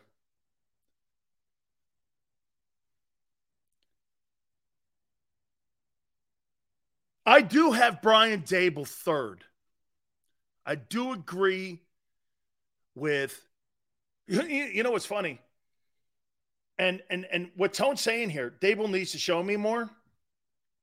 Even though he did turn a losing franchise around and a losing situation around, Dable needs to show people more. I'm not saying he's wrong. It's not a bad take. But Jalen Hurts doesn't need to show you more. Okay. Ron turned a quarterback around and a franchise around. Who do you think has been more accomplished in turning a Nick Sirianni walked into the best franchise in the NFC. The most stable franchise in the NFC. The winningest franchise since 2000. Was there any chance that Nick Sirianni was going to fail in Philadelphia? By recent history in the hirings? No. Nobody fails in Philly. Look it up.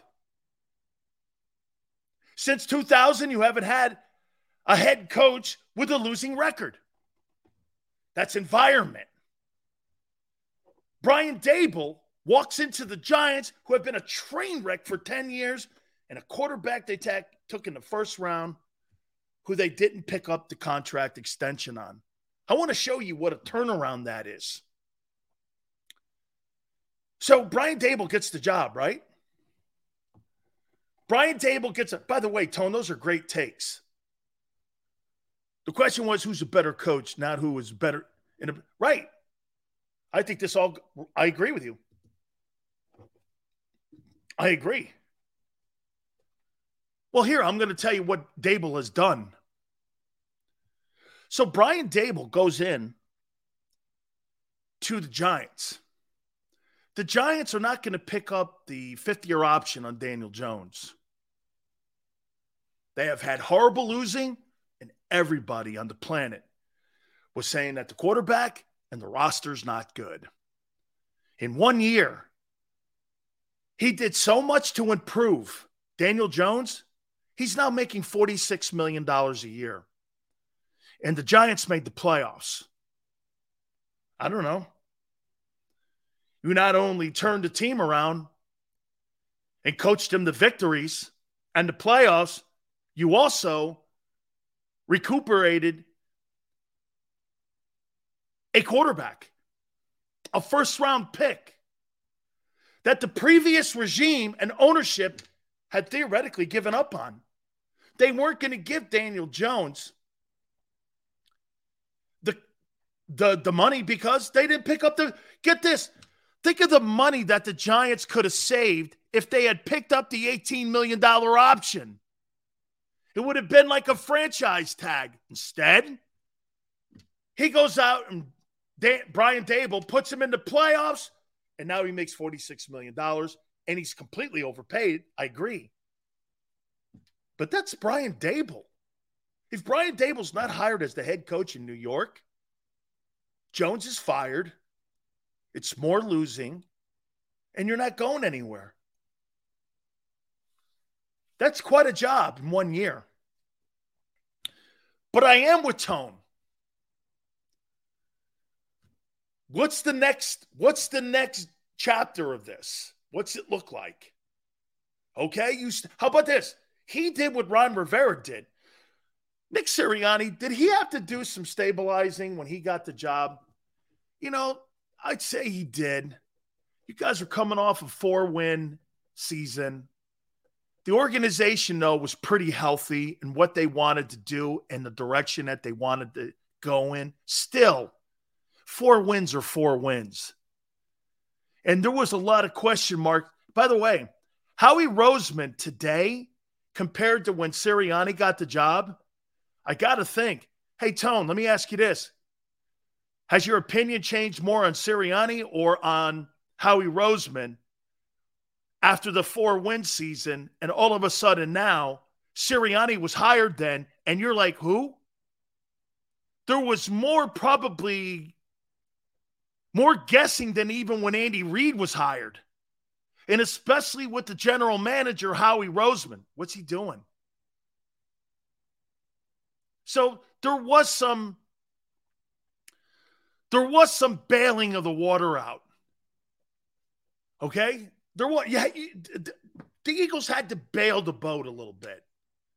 That's totally true. They had to bail.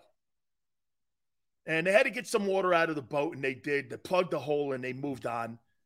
And the whole Wentz thing, all of that as well. Okay? So he did have to. I mean, there was some of that.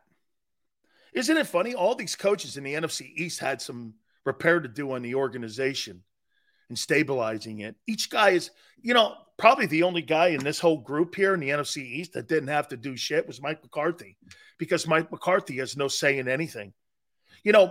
Mike McCarthy now being the play caller is probably the first time that he's had any decision-making in the Dallas Cowboys since he's been the Cowboy head coach.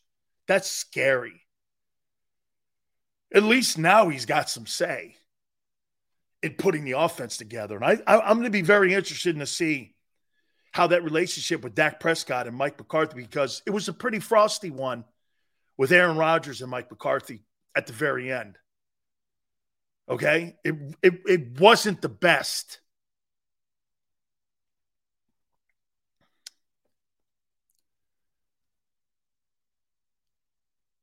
I got Ron Rivera too. And I kind of pointed it out why Ron Rivera has been everything right in Washington.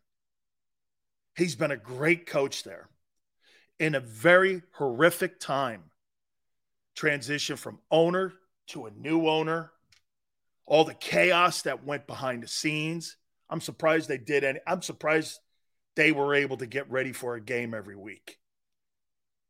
You got Del Rio, and now you've been able to acquire Eric Bieniemy as your offensive coordinator. The only reason you get Eric Bieniemy in the building in Washington, by the way, it would not shock me that if there's any kind of failure in Washington, Eric Bieniemy is the next head football coach in Washington. You watch. If Ron doesn't win this year, Bieniemy's the new head coach in Washington. He's being brought in for that exact reason. Now, he was brought in by prior management. Well, Harris had that same mentality with Eric Bieniemy and that same vision. Or will the new owner, after July 20th, will he want to go in a different direction? See, to me, I believe that Bieniemy was brought in to be the head coach. Okay? Tone goes, I admit I overlooked the stability that Rivera walked into and still deals with. Yeah, look what he's dealing with now, because now, Tone, you got to figure what's the new ownership want. Ron's a good coach. Took the Panthers to the Super Bowl. He knows what he's doing. I think Ron's a good head coach, not spectacular. Okay? He's a great D coordinator. Fantastic D coordinator. Okay? But all the things that he had to go through. I mean, who do you go to when you need a player? Who do you go to when your owner is unapproachable? Who do you go to when you've got an owner who's dealing with a former president and emails about racist communications that were going on in your organization, and you were being accused of using the Washington cheerleaders as prostitutes for advertisers? How do you deal with that? And Ron won a division title and has continued to build the team into a good place. Washington's still not a destination to go if you're a free agent. I don't think. I just don't. I don't have any kind of hope that Josh Harris brings any kind of winning to the thing. He has it in Philly. Hey, by the way, is it true that he owns the New Jersey Devils? Dude, the New Jersey Devils, they haven't been the same since Lou Lamoriello left. That's not Scott Stevens' New Jersey Devils. I mean, look at the franchises he owns. They're money makers for him. When I look at the Devils, is that Lou Lamoriello's? Okay, when Claude Lemieux and those guys played there, right? I mean, do you see that kind of franchise there? No, I don't. I think Lamoriello, where is he now? Toronto? It's no coincidence that Toronto now has turned around. Lou Lamoriello was the Devils. And he didn't think he was good enough, so he fired him. Or he resigned. I forget what Lou did.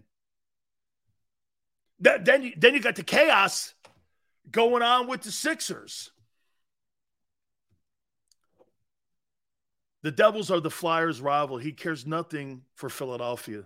The teams are just assets in a portfolio to him. I think he's a pathetic owner. He's a pathetic owner. And anybody who's sitting around talking Sixer basketball right now is a joke.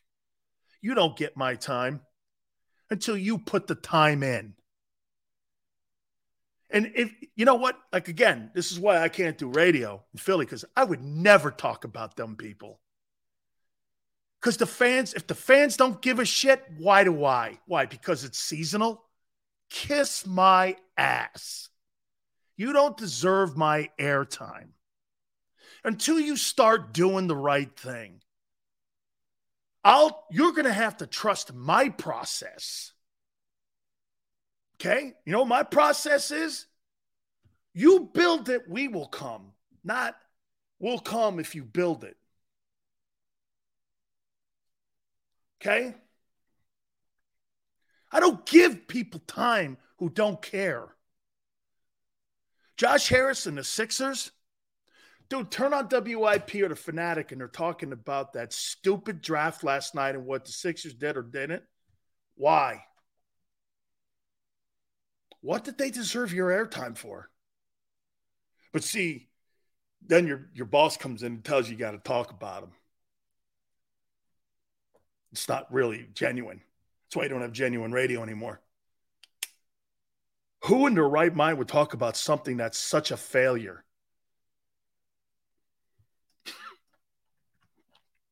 Hey, let's talk about the Sixers. Why?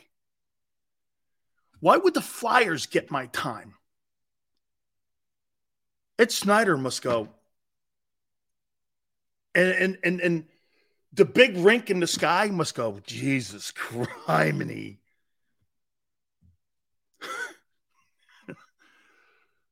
Dude, so here, this coming season this year, let me ask you how he's going to do this. Hey, Tone, everyone, come on out to Sixer game. We got season tickets for all you Philadelphia sports fans. We're building the best basketball team in Sixer history. Then he turns around. Hey, Washington, D.C., I am the owner of the Washington things. I am going to be an owner that's going to build a community team for you.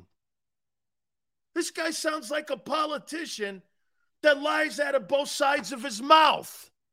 And you cover that fairly. Why would I cover those two teams fairly when you don't treat your fan bases fairly? You're a liar. Hey, dude, I'll say this to you. If the Sixers were NBA champions or made the Eastern Conference Finals, and right, Tone, they got beaten 6 games in the Eastern Conference Finals or the NBA Finals, and Washington or the Devils, those teams were like, so does he turns around and goes like this. Hey, New Jersey fans, the great history of the Devils, Scott Stevens, all the great players, Claude Lemieux that played here, Arnott who played here, all the great guys, man, I'm here for you. So he lies to 3 different cities and 3 different fan bases on a daily basis. The NHL fan in the New York, New Jersey area, the D.C. area, and the Philadelphia area. 2 areas where you can't bullshit anyone and they see right through you immediately. That guy must be from Mars.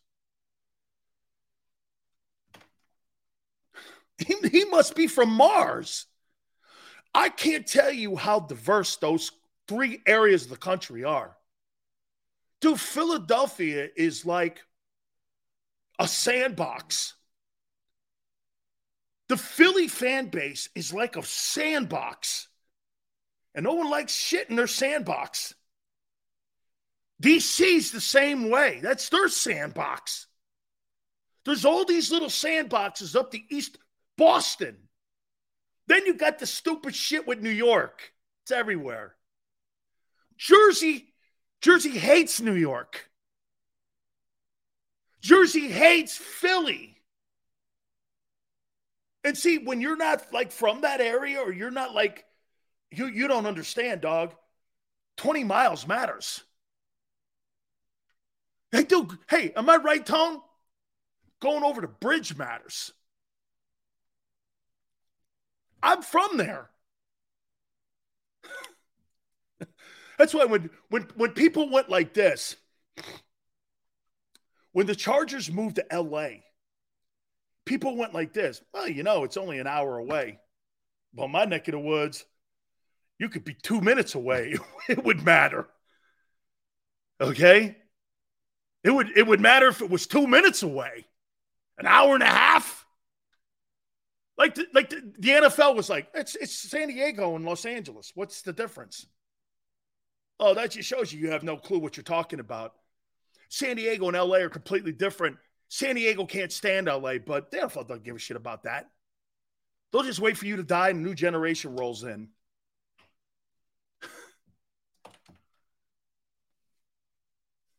Josh Harris talking NBA draft. Never in a million years. I'd rather talk about, seriously, I'd rather talk about a hot dog eating contest than talk about the Sixers and their incredible meltdowns. It's a decade of meltdowns. Hey, get this. Trading Embiid,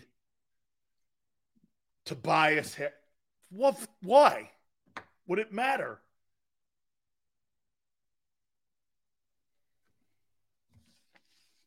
This is why, now you see why Big Sills scares folks. Because that's how I do sports. You got to earn my trust. Because the people that watch me on a daily basis and listen to me over the years, I give my viewers and listeners what they want, not what you want. Not because we're now in the summer. So we must have to talk Phillies. Hey, the Phillies are okay. I like Dave Dombrowski. I know Dave long time. I know he's trying to do it. But here's the problem I've said to you about your Phillies. You'll never be consistently good until you fix your minor league system. That's why the Braves dominate you. That's why the Braves are the best team in the in the NL East every year. Why? Because they invest in the right thing, pitching. They don't give a shit about positional players. Look what they did with the MVP 2 years ago. They shipped them to Los Angeles. It doesn't matter, does it? They've always believed that. They don't care about positional players like Bryce Harper, like the Phillies do. They care about pitch. You know what shocks me? Dave Dombrowski built the Marlins with Larry Beinfest, and it was all about starting pitching. A.J. Burnett's, them dudes. And now it's about position players. Do you know what position players in baseball do for you? They bullshit the fans. Position stars like Harper bullshit you. You're not going to win unless you have pitching. Royals a couple years ago, the most boring team in baseball history, won the World Series. So you mean to tell me that team in Kansas City won the World Series? The Brewers have been great because of pitching. Come on, man. It's not that hard. But at least the Phillies try to win. They got to the series a year ago. But it's no shocker that they're not having a great year this year because they're not built for it. Bryce is having a power outage. Hey, you know what's funny? I saw somebody on IP put like numbers together and showed you how Manny Machado and Bryce Harper have almost identical numbers when it comes to the kind of, I think they were even drafted in the same draft, if I'm not mistaken, both guys taken in the first round. You know the difference between Machado and Bryce Harper? He owns a glove. And he's a Gold Glover. Brooks Robinson said a couple years ago that Manny Machado might just be the greatest Oriole of all time at third base. And that's coming from a guy who won 18 Gold Gloves. He is spectacular as a fielder. I mean, I think him and Nolan Arenado, I think Arenado's numbers are blown up because a lot of them were up at Coors Field. Man, he's a spectacular player. Yeah, but Yale, get this. Harper's got to hit because he can't field. He's never been looked at as a defensive guy. Machado's arguably the best third baseman in the game. Him and Arenado are the best third base gloves we have in baseball. Come on, man.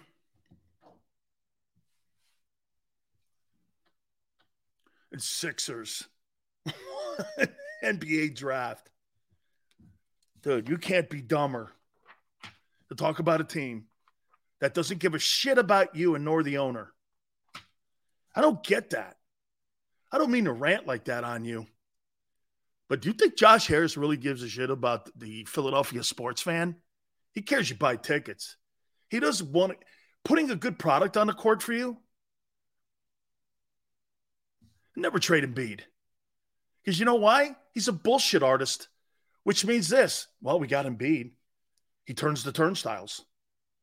The teams in Philadelphia right now, you got two dudes that turn turnstiles and not winning. Phillies and Sixers. If you took those two teams off, if you took those two dudes off those two teams, no one would go to games. You're not winning. You took those two guys off the teams, no one would go. No one would go. You took Jalen Hurts off the Eagles, you'd have 70,000 fans at Lincoln Financial, whether Jalen's there or not, because they trust that organization to get it right, because they have. That's who you cover. That's why somebody always goes, hey, Sills, National Football Show. Yeah, because, 90% of my content is Eagles. Why wouldn't it be? They win. I cover winners. Hour number 3, we're going to reset. Keep it here on the National Football Show. Do you stream on a Roku, Fire Stick, Google TV, or Apple TV? Now you can watch 6ABC 24/7 with the 6ABC Philadelphia streaming app. And the big story on Action News? Search 6ABC Philadelphia and start streaming today.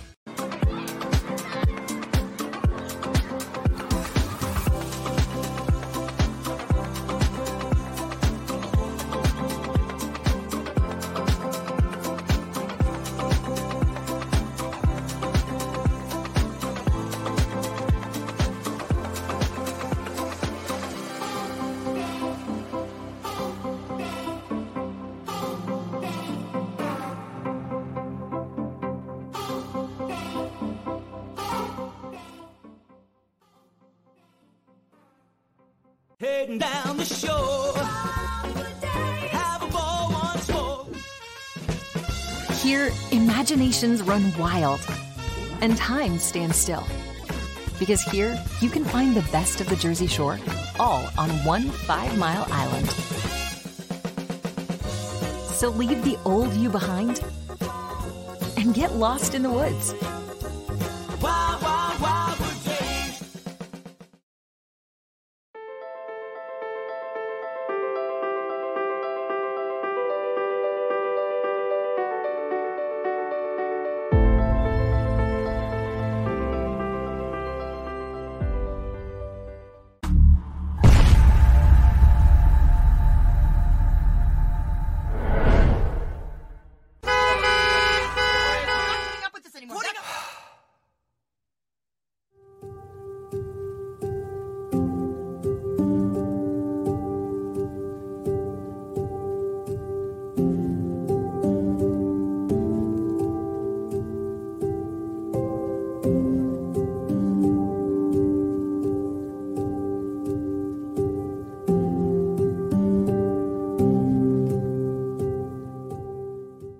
Score and save at Southeastern PA and Delaware with Colony Pools this football season, and let the experts close your pool with a custom Merlin safety cover in green for the birds. And if you join our Winter Watch team, we'll give you another 20% off, and Colony Pools will handle it all. Keep your tiles on your pool, not in your pool. Fly with Colony right now, birds fans. Visit flywithcolony.com. Hi everybody, my name's Jason Lombardi. I'm an inspector at DryTech. At DryTech we offer three major services, the first one being basement waterproofing. The second service we offer is foundation and structural repairs. And then the third service that we offer is mold remediation. If you feel you are having a waterproofing issue, give DryTech a call or check us out online.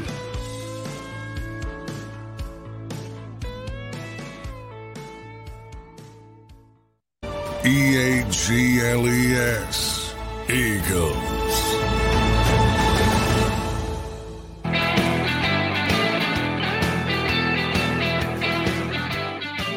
God save the Queen.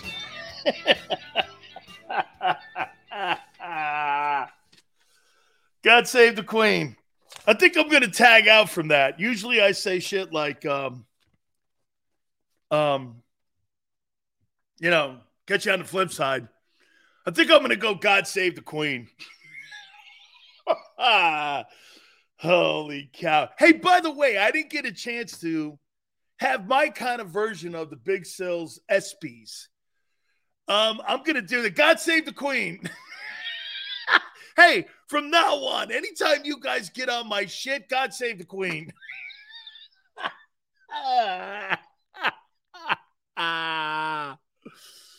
Oh, man. God save the Queen. What? Holy cow. Hey, Brian, you're not going to take me down to one of them rabbit holes that I see you guys setting me up for so that you think you could just... No. Only James and Tone can do that to me. They're the only ones that set me up good. Other than that, no one has that autonomy. Nobody does. God save the Queen.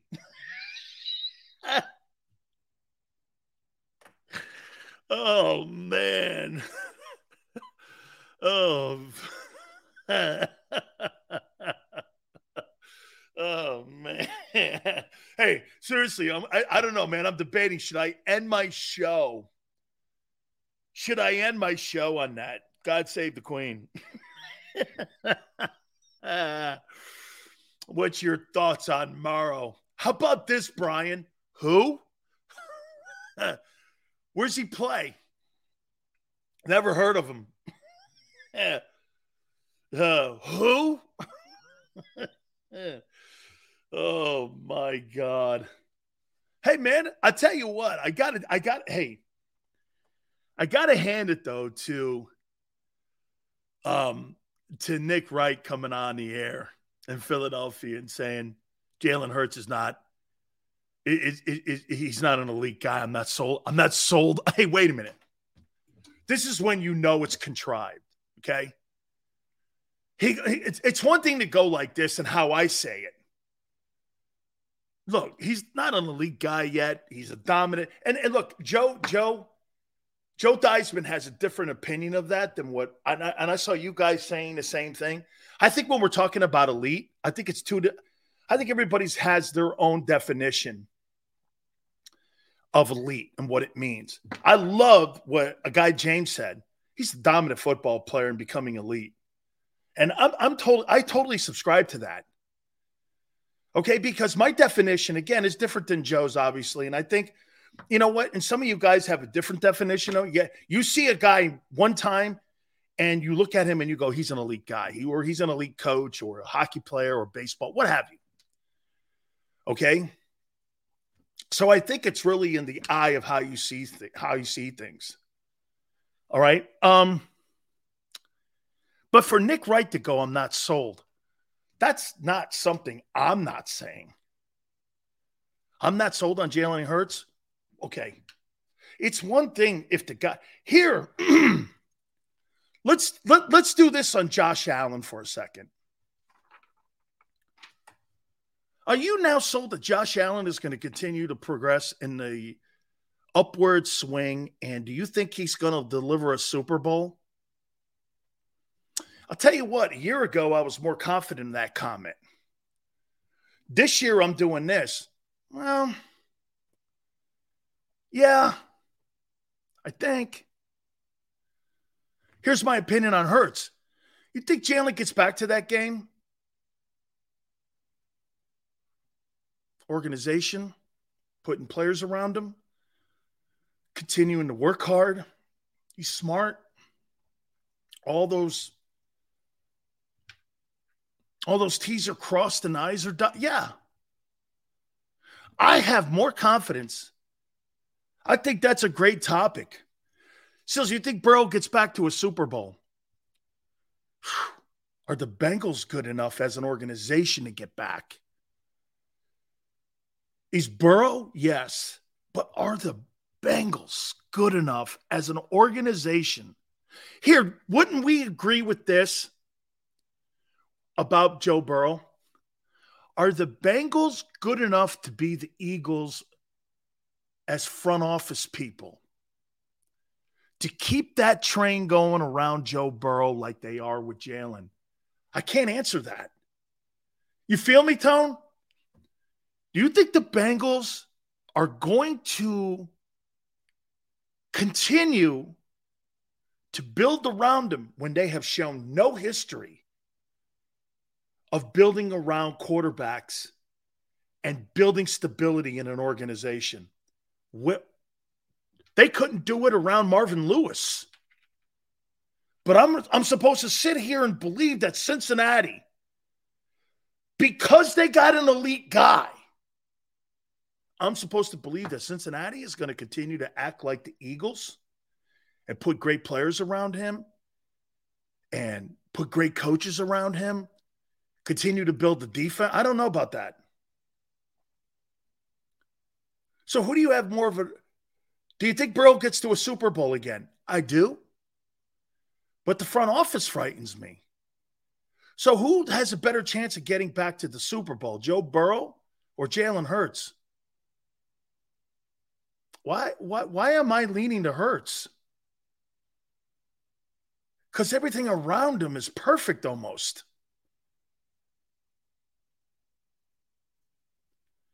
Do I think – now, Buffalo just extended the coach and the GM. Okay. They should. Bean and McDermott get extended, I think, 2027. Okay. Are they going to continue to give him better coaching and put the players around him? Who has a better chance to get to the Super Bowl? Again, or wait, he hasn't been. Hurts or Allen? You start going, look at this. You're starting to knock him down a bit here.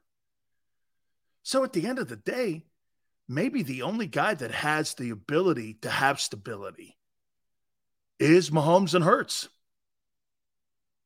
Like, the Jets are acting like a good franchise. Joe Douglas has done a great job there. Joe Douglas has done a great job. Learned his trade, obviously, in Philly. Okay? Senor, but hey, watch this. Am I wrong? I mean, this also has to have the organization part of the conversation here. You just can't go like this. Hey, is Joe Burrow going back to the Super Bowl? Yeah. He's a great player. But do you really trust Mike Brown? I don't. Who do you trust more, Mike Brown, Duke Tobin, or Howie Roseman and Jeffrey Lurie? You don't have to even answer that. It's a team sport. We're not talking about boxing here or tennis. Okay?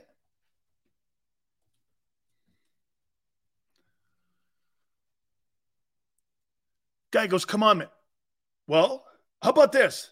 Do you trust the Dallas Cowboys to get back to a Super Bowl? I don't.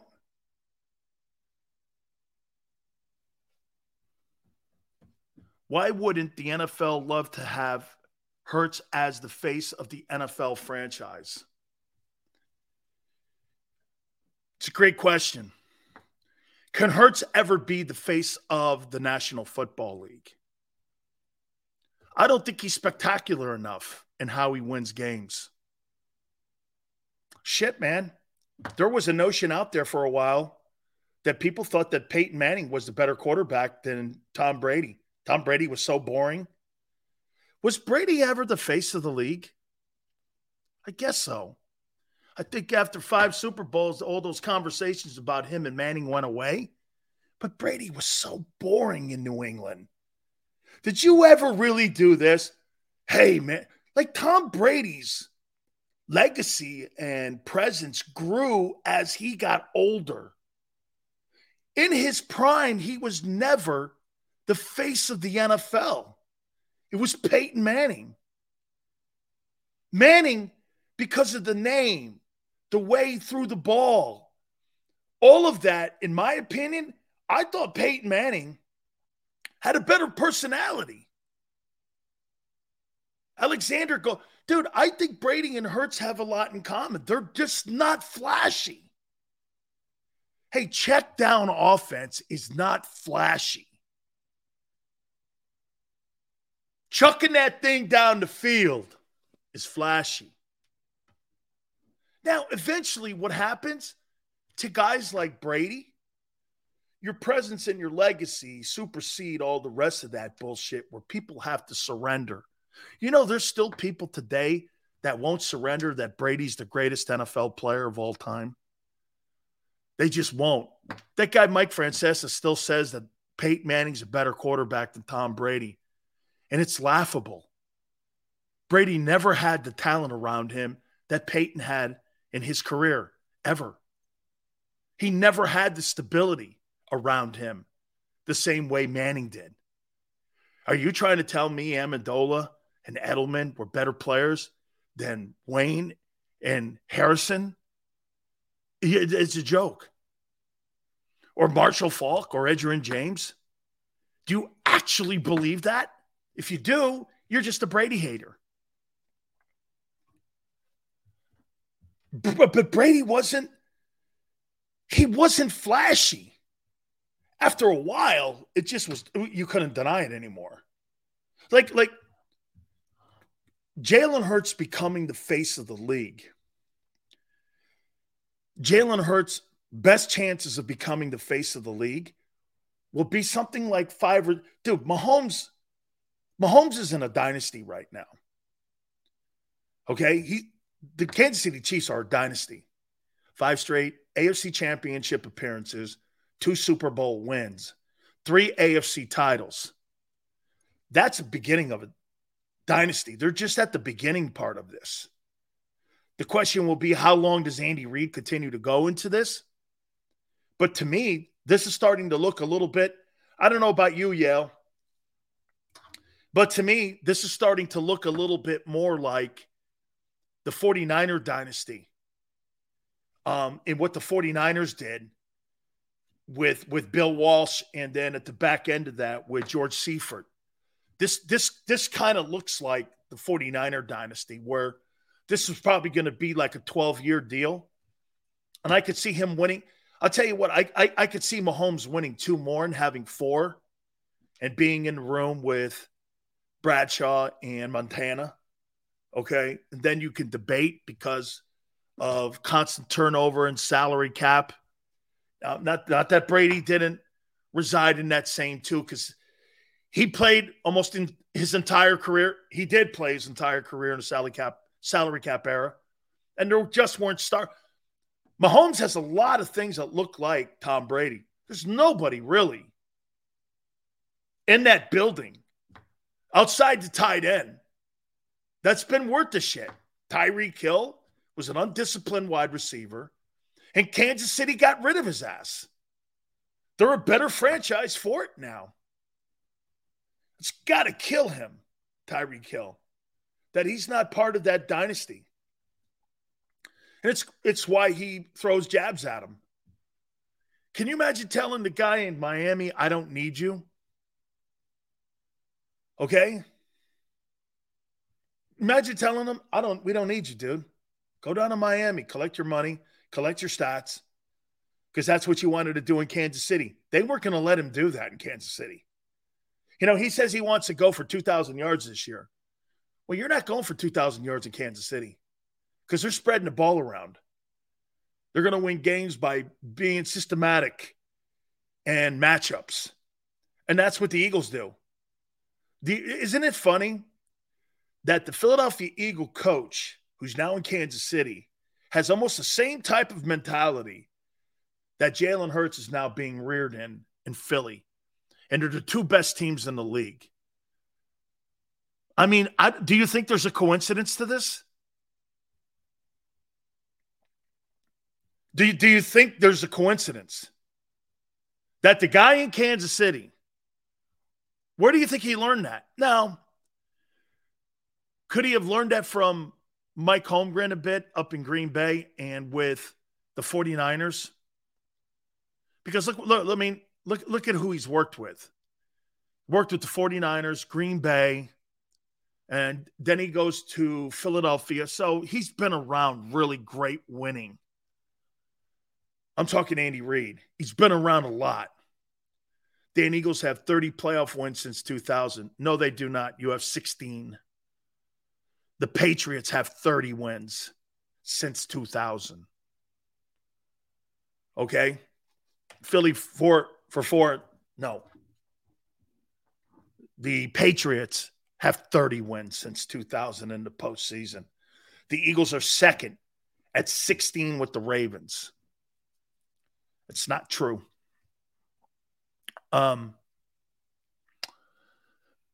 That's the difference between the Eagles. Don't have a problem spreading the ball around. That's what makes Smith a great teammate. Danny, that's the thing that keeps A.J. Brown at bay and not going overboard. Okay? That keeps him grounded, is because Smith is such a pro. Okay? It keeps him grounded. Devontae Smith is such a key component to that offense. You know, I didn't realize how important he is. Like, who's the most important guy in that Eagle offense outside the quarterback, you think? When it comes to the skilled players, who's the most important player?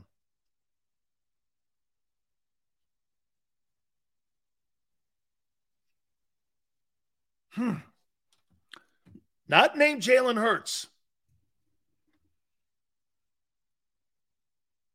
Who is the most important offensive player?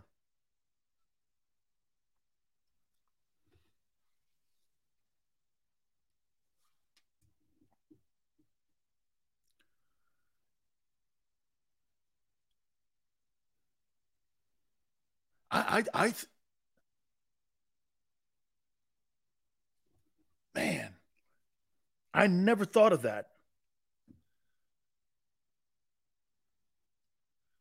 Who is the most important skilled position player not named Hurts?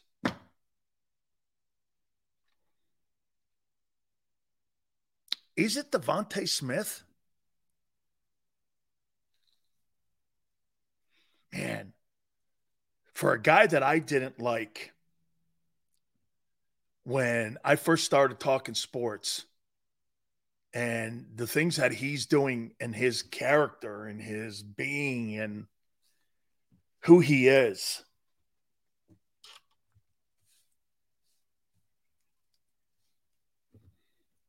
I got to tell you, man, I think he is. You need both. I got to say, I like Devontae Smith a lot. I do. I think he's the glue outside of Jalen. And you know what's too? We talked about this the other day. Both those guys have the same kind of personality too, which is crazy great. All right. Let's go here now. So the ESPYs came out with, I think, 2 Philly guys are up for consideration for ESPYs. Most important right now, got to go A.J. Brown. Most important in the long term is Devontae. Tone, would you agree that Devontae's had more impact on A.J. Brown than A.J. Brown's had impact on Devontae? There's no question. And watch this. And A.J. Brown has had impact on Jalen Hurts. Can we go that tree that Devontae has impacted the preparation of A.J. Brown and Jalen's benefited from having A.J. on the team more so than vice versa? Can you go there with that? I mean, because to me, A.J. Brown's a better prepared player, and I think he's a better coach player in Philly than he was in Tennessee. They didn't know. I don't think Tennessee really knew what they had. He was underutilized in Tennessee. That's why that GM lost his job. Because it had to be, that guy Peterson had to lose his job when people were going, fuck, man, this guy's killing it. This guy's killing it. Right? Dude, I'm not saying AJ Brown. AJ Brown is spectacular. Smitty gets himself open. Yeah, watch this. AJ Brown gets himself open because he's physical. Smitty gets himself open because he's better prepared and he's more technically sound. Okay? Okay?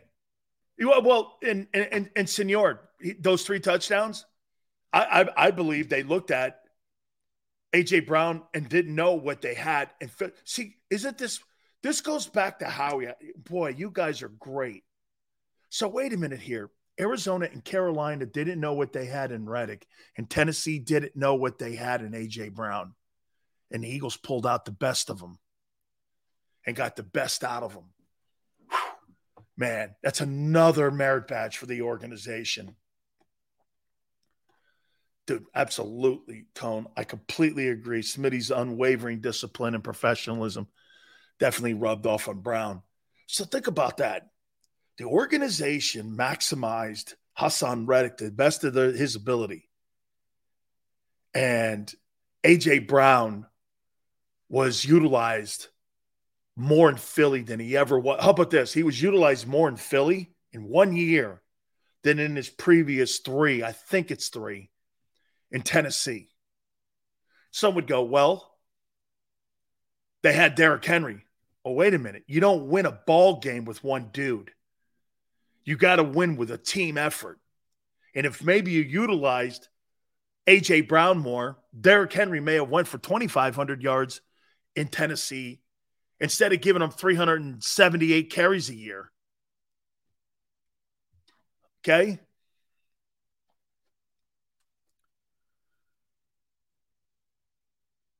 No, they knew what Brown just had a different philosophy, Sills. Twist says. Yeah, but that's that's figuring it out. Hey, I'll tell you this, Twist. The first 8 games, I didn't think they figured it out with Reddick. And the narrative with Reddick was this. Why is this guy on a third team? He's a double-digit sack guy. He's on his third team in 3 years. That's a player thing. If organizations don't give up on what Tone calls premium positions, dude, if you put Hassan Reddick on the open market today, wait a minute. Hassan Reddick could have signed anywhere a couple of years ago. It could have signed anywhere. $12, $13 million, double-digit sack guy, probably somewhere in $13 to $15 million. You put Hassan Reddick on the market now, he's a $25 million guy maybe. I mean, he's a $20 million. He's 15 now. You mean to tell me somebody wouldn't overpay $5 million for the guy? He's a $20 million guy. Like, he'd have 30 teams lining up for him. You'd have 30 teams trying to sign that guy. And the Eagles were able to maximize and figure it out. Good for him, man. Again, another testament on how, hey, let's do this. Before I get to some fun here, I can't believe how positive I'm talking about the Eagles here.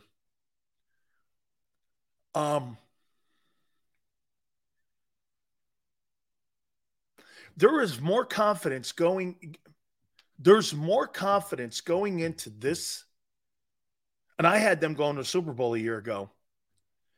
I think there's more confidence with the Eagles going into 2023 than there was going into last year. How can that be when you've lost 5 of your top tacklers and numerous players on defense that you have to rely on? A Pro Bowl type guard, 1,300 yards. Think of that. So you lost a Pro Bowl guard, a Pro Bowl running back, a Pro Bowl type slot corner, 2 linebackers that are over 260 some odd tackles. And you're more confident going in? I think they are. And, right, Brian, and you lost your coordinators. Are you more hey, do you think you're more comfortable and more confident going into 2023 with all those people gone? Do you feel more comfortable and more confident in this team than last year's team? As a fan, I mean, and look, like I said, top 5 tacklers, a Pro Bowl guard, a Pro Bowl back, coordinators gone, a $20 million DT gone, an $8 million slot safety gone. And you feel more comfortable? I do. It's crazy. Look, I think it's a different conversation when we're talking about question marks. Okay? I think there's more question marks. But as an organization, if I were sitting on a stool at the NovaCare Center and somebody came to me and goes, how do you feel about this year? I'd be like I did a year ago. Or maybe even better. I think we've learned a lot. I think our experience from a year ago, we got leadership in the locker room here. The quarterback's getting better. Organization has proven that they hire the right coaches and make the right moves. They've done it for 25 years. Why wouldn't I think we're going to be in another position to win another NFC East? That's how I would answer. That's how I would answer me asking a question. Sills, how do you feel about this year coming up with the Eagles? Say I played DT, I'd be like, great. This organization's had an unbelievable, and listening to Kelsey talk, I see why he has that confidence. Because why wouldn't he think that they're going to be the same team that they were a year ago? You know why? He has tremendous confidence in how the organization operates. And I'll tell you something that I heard again on a soundbite today. Tony did a great job today with the guys. Jody Mack was filling in. Oh, another Philly legend. And when you listen to Kelsey talking about Cam Jurgens and him being part of the procedure and evaluation of Cam Jurgens, and then you hear the way Kelsey talks. So listen how he said this. And by the way, one thing that I'll say, the reason that Jason Kelsey can talk the way he talks, he's one of the 1% of the 1%ers of the 1%ers of the 1%ers. And you know what that means? He's going to get to call his last putt. And what I mean by that is you're told when to quit the NFL. 99.9% of the players in this league are told when to quit. Jason Kelsey's going to get to call his own shot. Quarterbacks get to call their own shot. Not old linemen. Not old linemen. You're thrown out of the league.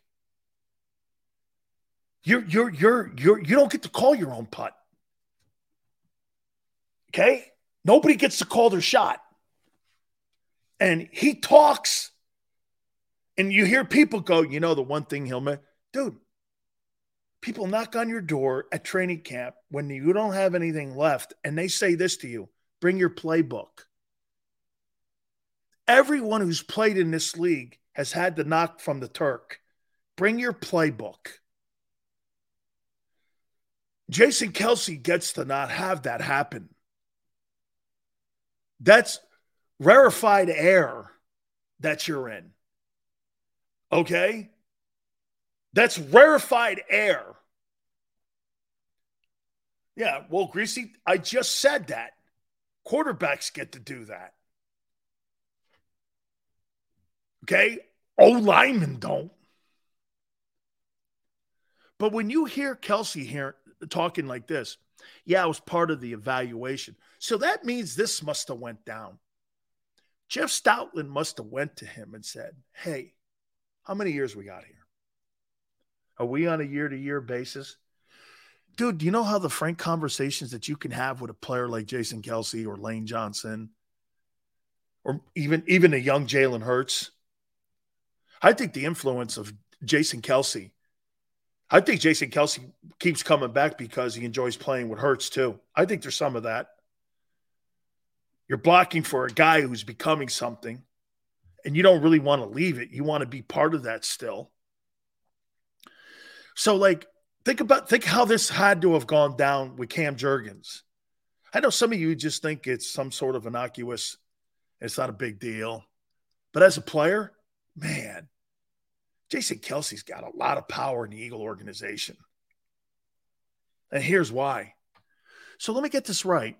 Jeff Stoutland must have went to him first. How many years you got? I don't know, 2, 3, maybe tops 3. And this was 2 years ago. Maybe 3. Okay. I want you to find the replacement for you. It empowers the player. It gives you a sense of entitlement. But they knew he could handle that entitlement. Just by the way he talks, be part of the future or be part of its history. And he used that power the way the Eagles, I think, thought he would. Just listening to him say that, man. So then Stoutland goes to Howie and Nick and goes, hey, me and Kelsey are going to find a replacement for him. Howie Roseman must have went, okay. General manager's got to go, okay, because that's his neck of the woods. Remember Doug dipping his beak into Howie's well? Well, now you have assistant coaches that Howie's brought in and he trusts, and a player that he trusts going through a process that's his in evaluating a player. And so Kelsey's going through tape after tape with Stoutland. He sees this kid, Cam Jurgens. What's he, a Nebraska kid? I think he's a Nebraska guy. And so he knows that he's a strong kid. Programs always produce strong guys, all the way back to Dave Remington. So he knows that there's a history of O-linemen coming out of that joint. So he knows that Nebraska's blown, but they still have a fundamental of producing athletic big guys. So that had to be a formula for him. Watches him play, talks to him, probably had a couple conversations with him. Then you watch him on film. Then you draft him. Then Kelsey's now part of the front office. Kelsey's going to be in the front office. I don't think he's going to be an O-line coach. Maybe one day he takes over for Stoutland.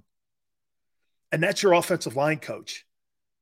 Because how many people could see him being part of the organization for the next 15 years and being like an assistant offensive line coach? Hey, dude, if I'm going to be an assistant offensive line coach to somebody, it's going to be Jeff Stoutland. And then he becomes part of the process of looking at guys like Lane Johnson, having played with Lane Johnson, having played with some of the best offensive linemen in the history of the franchise. Look at Neil. Isn't that one thing that organization has proven time and time again? That they like to have natural fits and seamless transitions. Right? Dude, the whole Hurts-Wentz thing was bumpy. Maybe the bumpiest ride they had. The ride with Chip was bumpy. Right now, there's nothing bumpy going on. Even the coordinator changes have not been bumpy. Well, Gannon caused friction. Wasn't anything the Eagles did. It was Gannon who jumped the guardrail. Dan, who wins the NFC? Dude, until you're the king until someone knocks you off. That's how I look at it. Okay? I still think they're the team to beat, dude. I mean, Dallas? Absolutely not, man. Now, Dallas gets to the NFC title game. Remember what we talked about yesterday with DeMarcus Lawrence, what he said? Or Dexter Lawrence, I mean, what he said? Then it's a different thing because it's a matchup issue. But if Dallas hasn't been to a conference title game in 28 years, why am I to believe in 2023 that changes? Why would I believe that? Help me out on that. It just doesn't make sense that I would sit there and do that and go, yo, no, I hear you.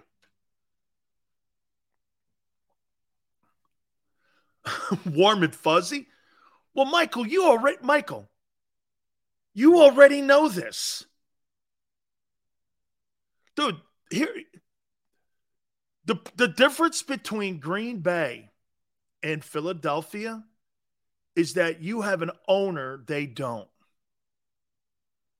Nobody is held accountable for the bullshit like Josh Harris. Josh Harris doesn't give a shit about accountability. How can you have ownership in 3 different cities with 3 completely different fan bases and the mentality of all 3 of those fan bases and try to tell me you're trying to build a winner? There's not a chance in hell. The only thing you're trying to build is wealth. Do you know that Josh Harris is brilliant at building wealth? He's not brilliant at all at building community civic pride teams. There's no civic pride in the Sixers except from its fan base. And he carpetbags off of that. That's not genuine. It's just not genuine.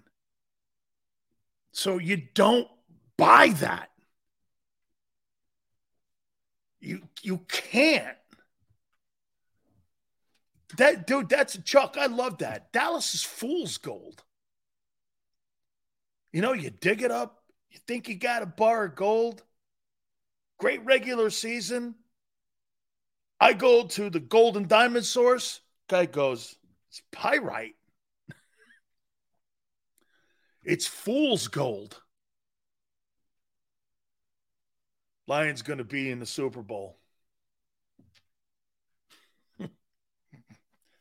And let me guess, they're going to beat the Niners with one play Trey. Trey Lance, baby. Third team Trey. Is that right, Niner? Hey, you know what? That's what Trey Lance's new nickname is. Pyrite. Pyrite Lance. That's his new name, Pyrite Lance.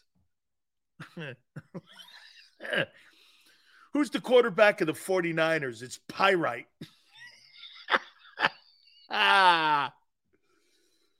Pyrite. Lions and Jets. Two of the worst franchises in the last 25 years. 25. Like I said, the Jets haven't been decent since Armstrong landed on the moon. Hey, can you imagine that? The Jets are now talking about the Super Bowl, and they haven't been decent since Armstrong was on the moon. Hey,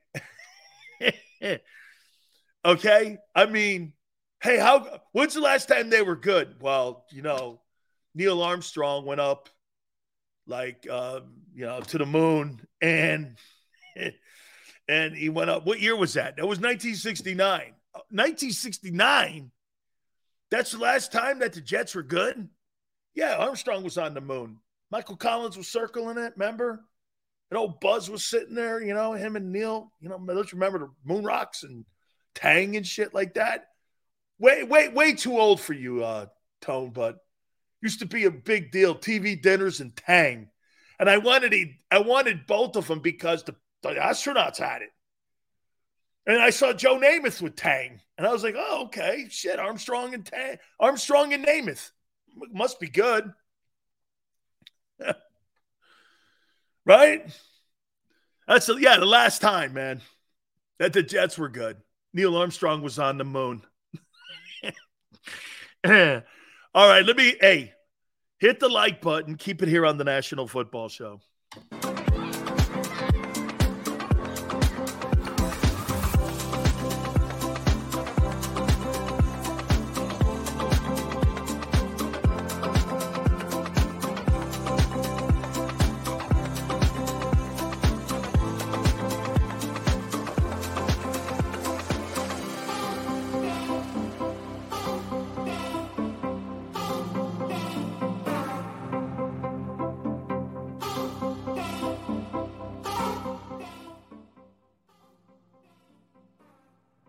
Heading down the shore, have a ball once more.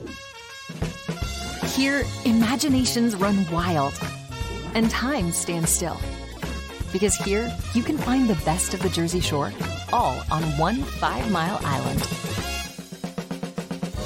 So leave the old you behind and get lost in the woods.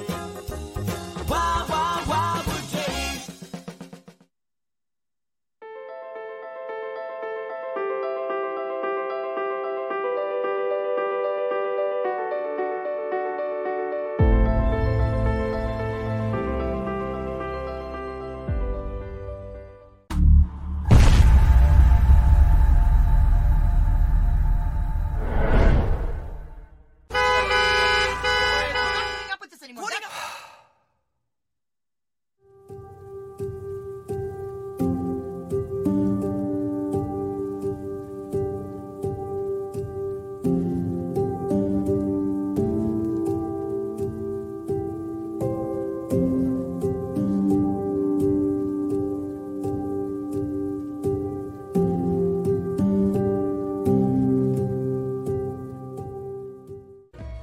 and save at Southeastern PA and Delaware with Colony Pools this football season, and let the experts close your pool with a custom Merlin safety cover in green for the birds. And if you join our Winter Watch team, we'll give you another 20% off, and Colony Pools will handle it all. Keep your tiles on your pool, not in your pool. Fly with Colony right now, birds fans. Visit flywithcolony.com. Hi everybody, my name's Jason Lombardi. I'm an inspector at DryTech. At DryTech we offer three major services, the first one being basement waterproofing. The second service we offer is foundation and structural repairs. And then the third service that we offer is mold remediation. If you feel you are having a waterproofing issue, give DryTech a call or check us out online.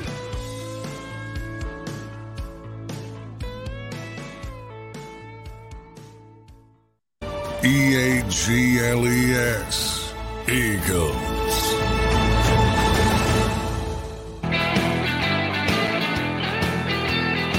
Big Stills. Hope all have a great weekend.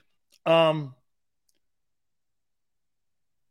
do the Heisman stuff next week. I got an All-American team that I put together. You guys probably don't care about that. We'll do that a little bit next week. We're not going to do that now. But I did do something because I wanted to honor the ESPYs a little bit. And so what I did do was I did an Eagle Big Sills Awards, and I did Big Sills Awards NFL-wise. You know, Embiid and I think Jalen are up for the best basketball player and the best football player. So I did an Eagle one and I did an NFL one. The best offensive player on the Eagles was who last year? Who was the best offensive player? Be careful how you answer this. You think Jalen Hurts had a better year than Lane Johnson? You think Jalen Hurts had a better year than A.J. Brown?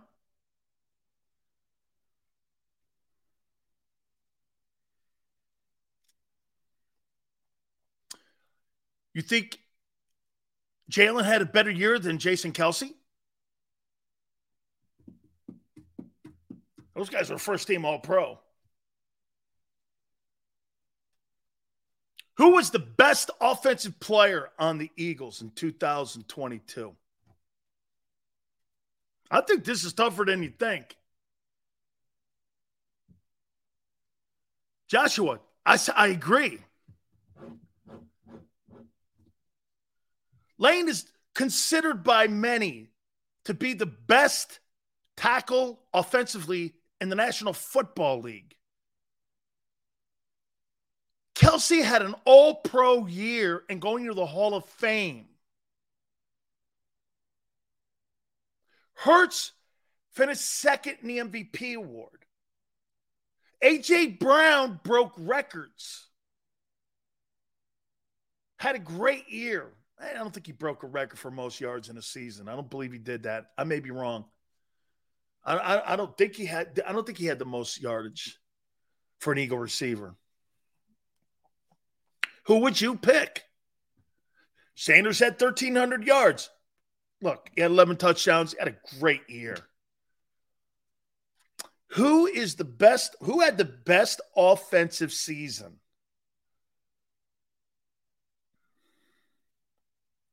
I think it's close. I still have to go Jalen.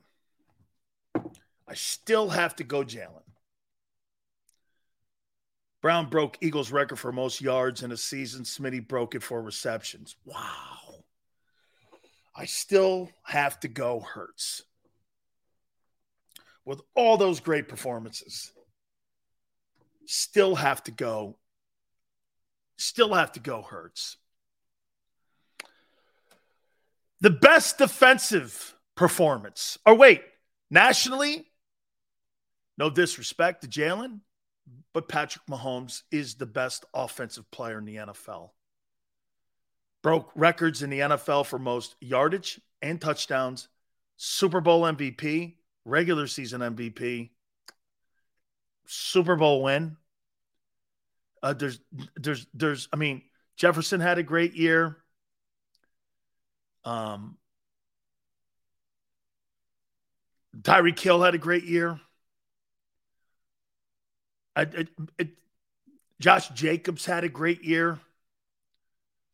But it's too much. It's Mahomes. The best defensive player and best defensive performance on the Eagles.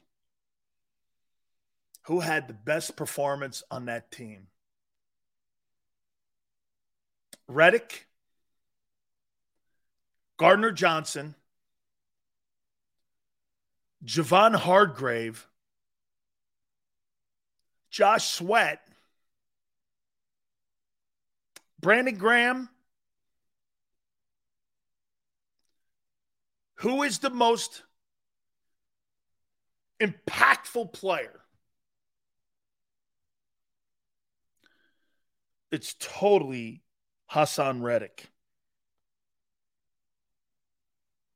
And the destruction he had of the quarterback in the NFC title game has to be Reddick. And I would say Hargrave is second and Gardner Johnson is third. That's how I would go down the list there. The best NFL performance by a defensive player. This is honor of the ESPYs, this Big Sills Awards here. Man, I am never going to give that thing to Micah Parsons unless he proves to me he can play every game. I like that Max Crosby kid. I think Myles Garrett, I think he was underappreciated a year ago. He's such a good football player. And I agree with Tone. He's a first ballot Hall of Famer. Like when the names come to me and I'll be asked on a panel if Myles Garrett's a first ballot Hall of Famer, in my opinion. He's a first ballot guy. I mean, I like him more than TJ Watt as a Hall of Fame player. I think TJ probably gets in. But, yeah, I think Aaron Donald was overrated last year. How can a guy miss all those games? Hargrave doesn't make the all-pro team, but Donald does, and he missed half the season almost. The best defensive performance is Bosa, Nick. What is it, 16, 17 sacks he had? Played the run exceptionally well. They were number one in the NFL against the run. 77.7 yards per game they gave up against the run. They dominated as a run defense. And when you're a three-down guy like that as an edge rusher, and you're dominant at the point of attack when it comes to stopping the run, you're hard to handle.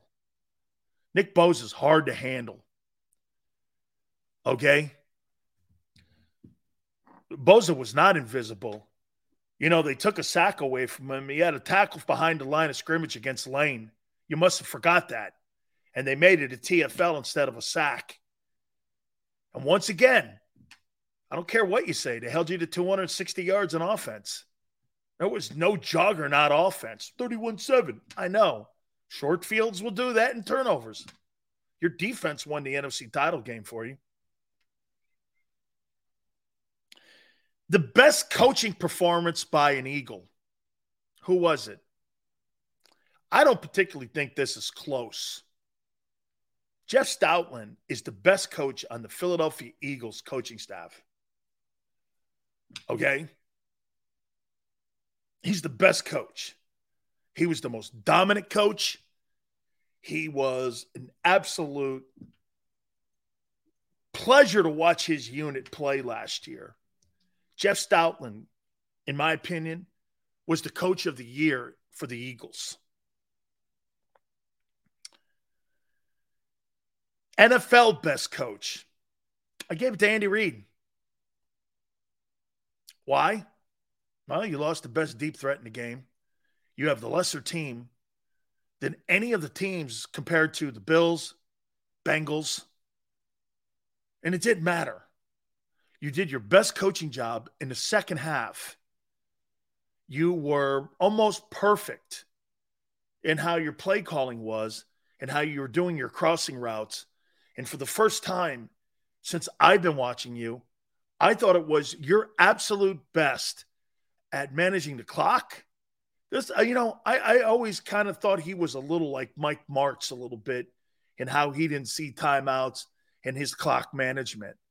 I thought that was the best Andy Reid version I've ever seen. He was really great, especially in the second half.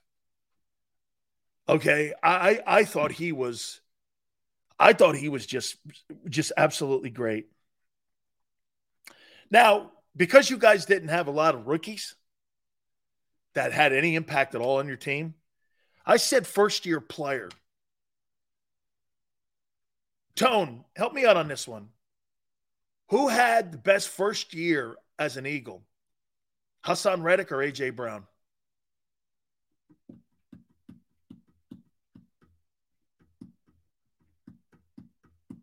Tough question. Who had the biggest impact as a first-year Eagle on the organization? A.J. Brown or Hassan? CJ's third to me.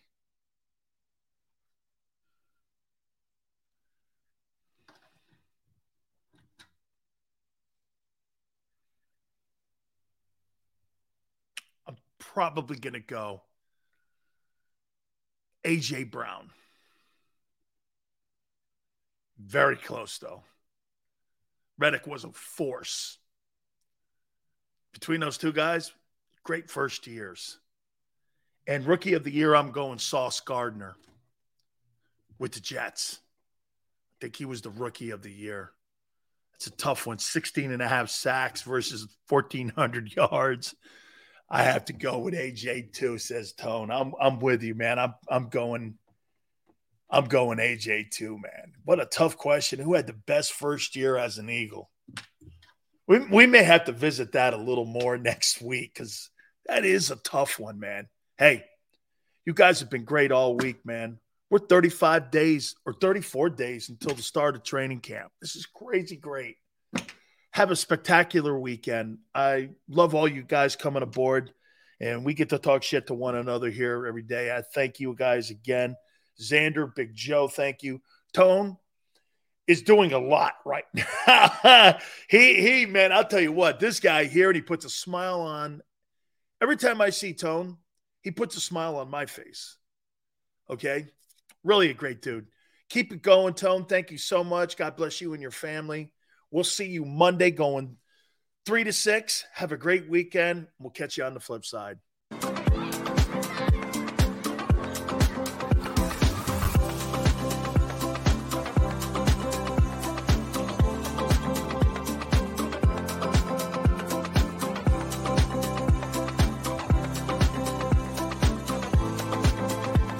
Say goodbye to your credit card rewards. Greedy corporate mega stores, led by Walmart and Target, are pushing for a law in Congress to take away your hard-earned cash back and travel points to line their pockets. The Durbin-Marshall credit card bill would enact harmful credit card routing mandates that would end credit card rewards as we know it. If you love your credit card rewards, tell your lawmakers, hands off my rewards. Tell them to oppose the Durbin-Marshall credit card bill. Wilson, you sent the game-winning email at the buzzer, avoiding a 4:55 meeting on everyone's calendar. How did you do it? I got a huge assist from Grammarly, an AI writing partner that helped me make my point. And it works everywhere I write. Summarizing a doc only took one click. When everyone uses Grammarly, everything just makes sense. Go to Grammarly.com/podcast to download it for free. That's Grammarly.com/podcast. Easier said, done.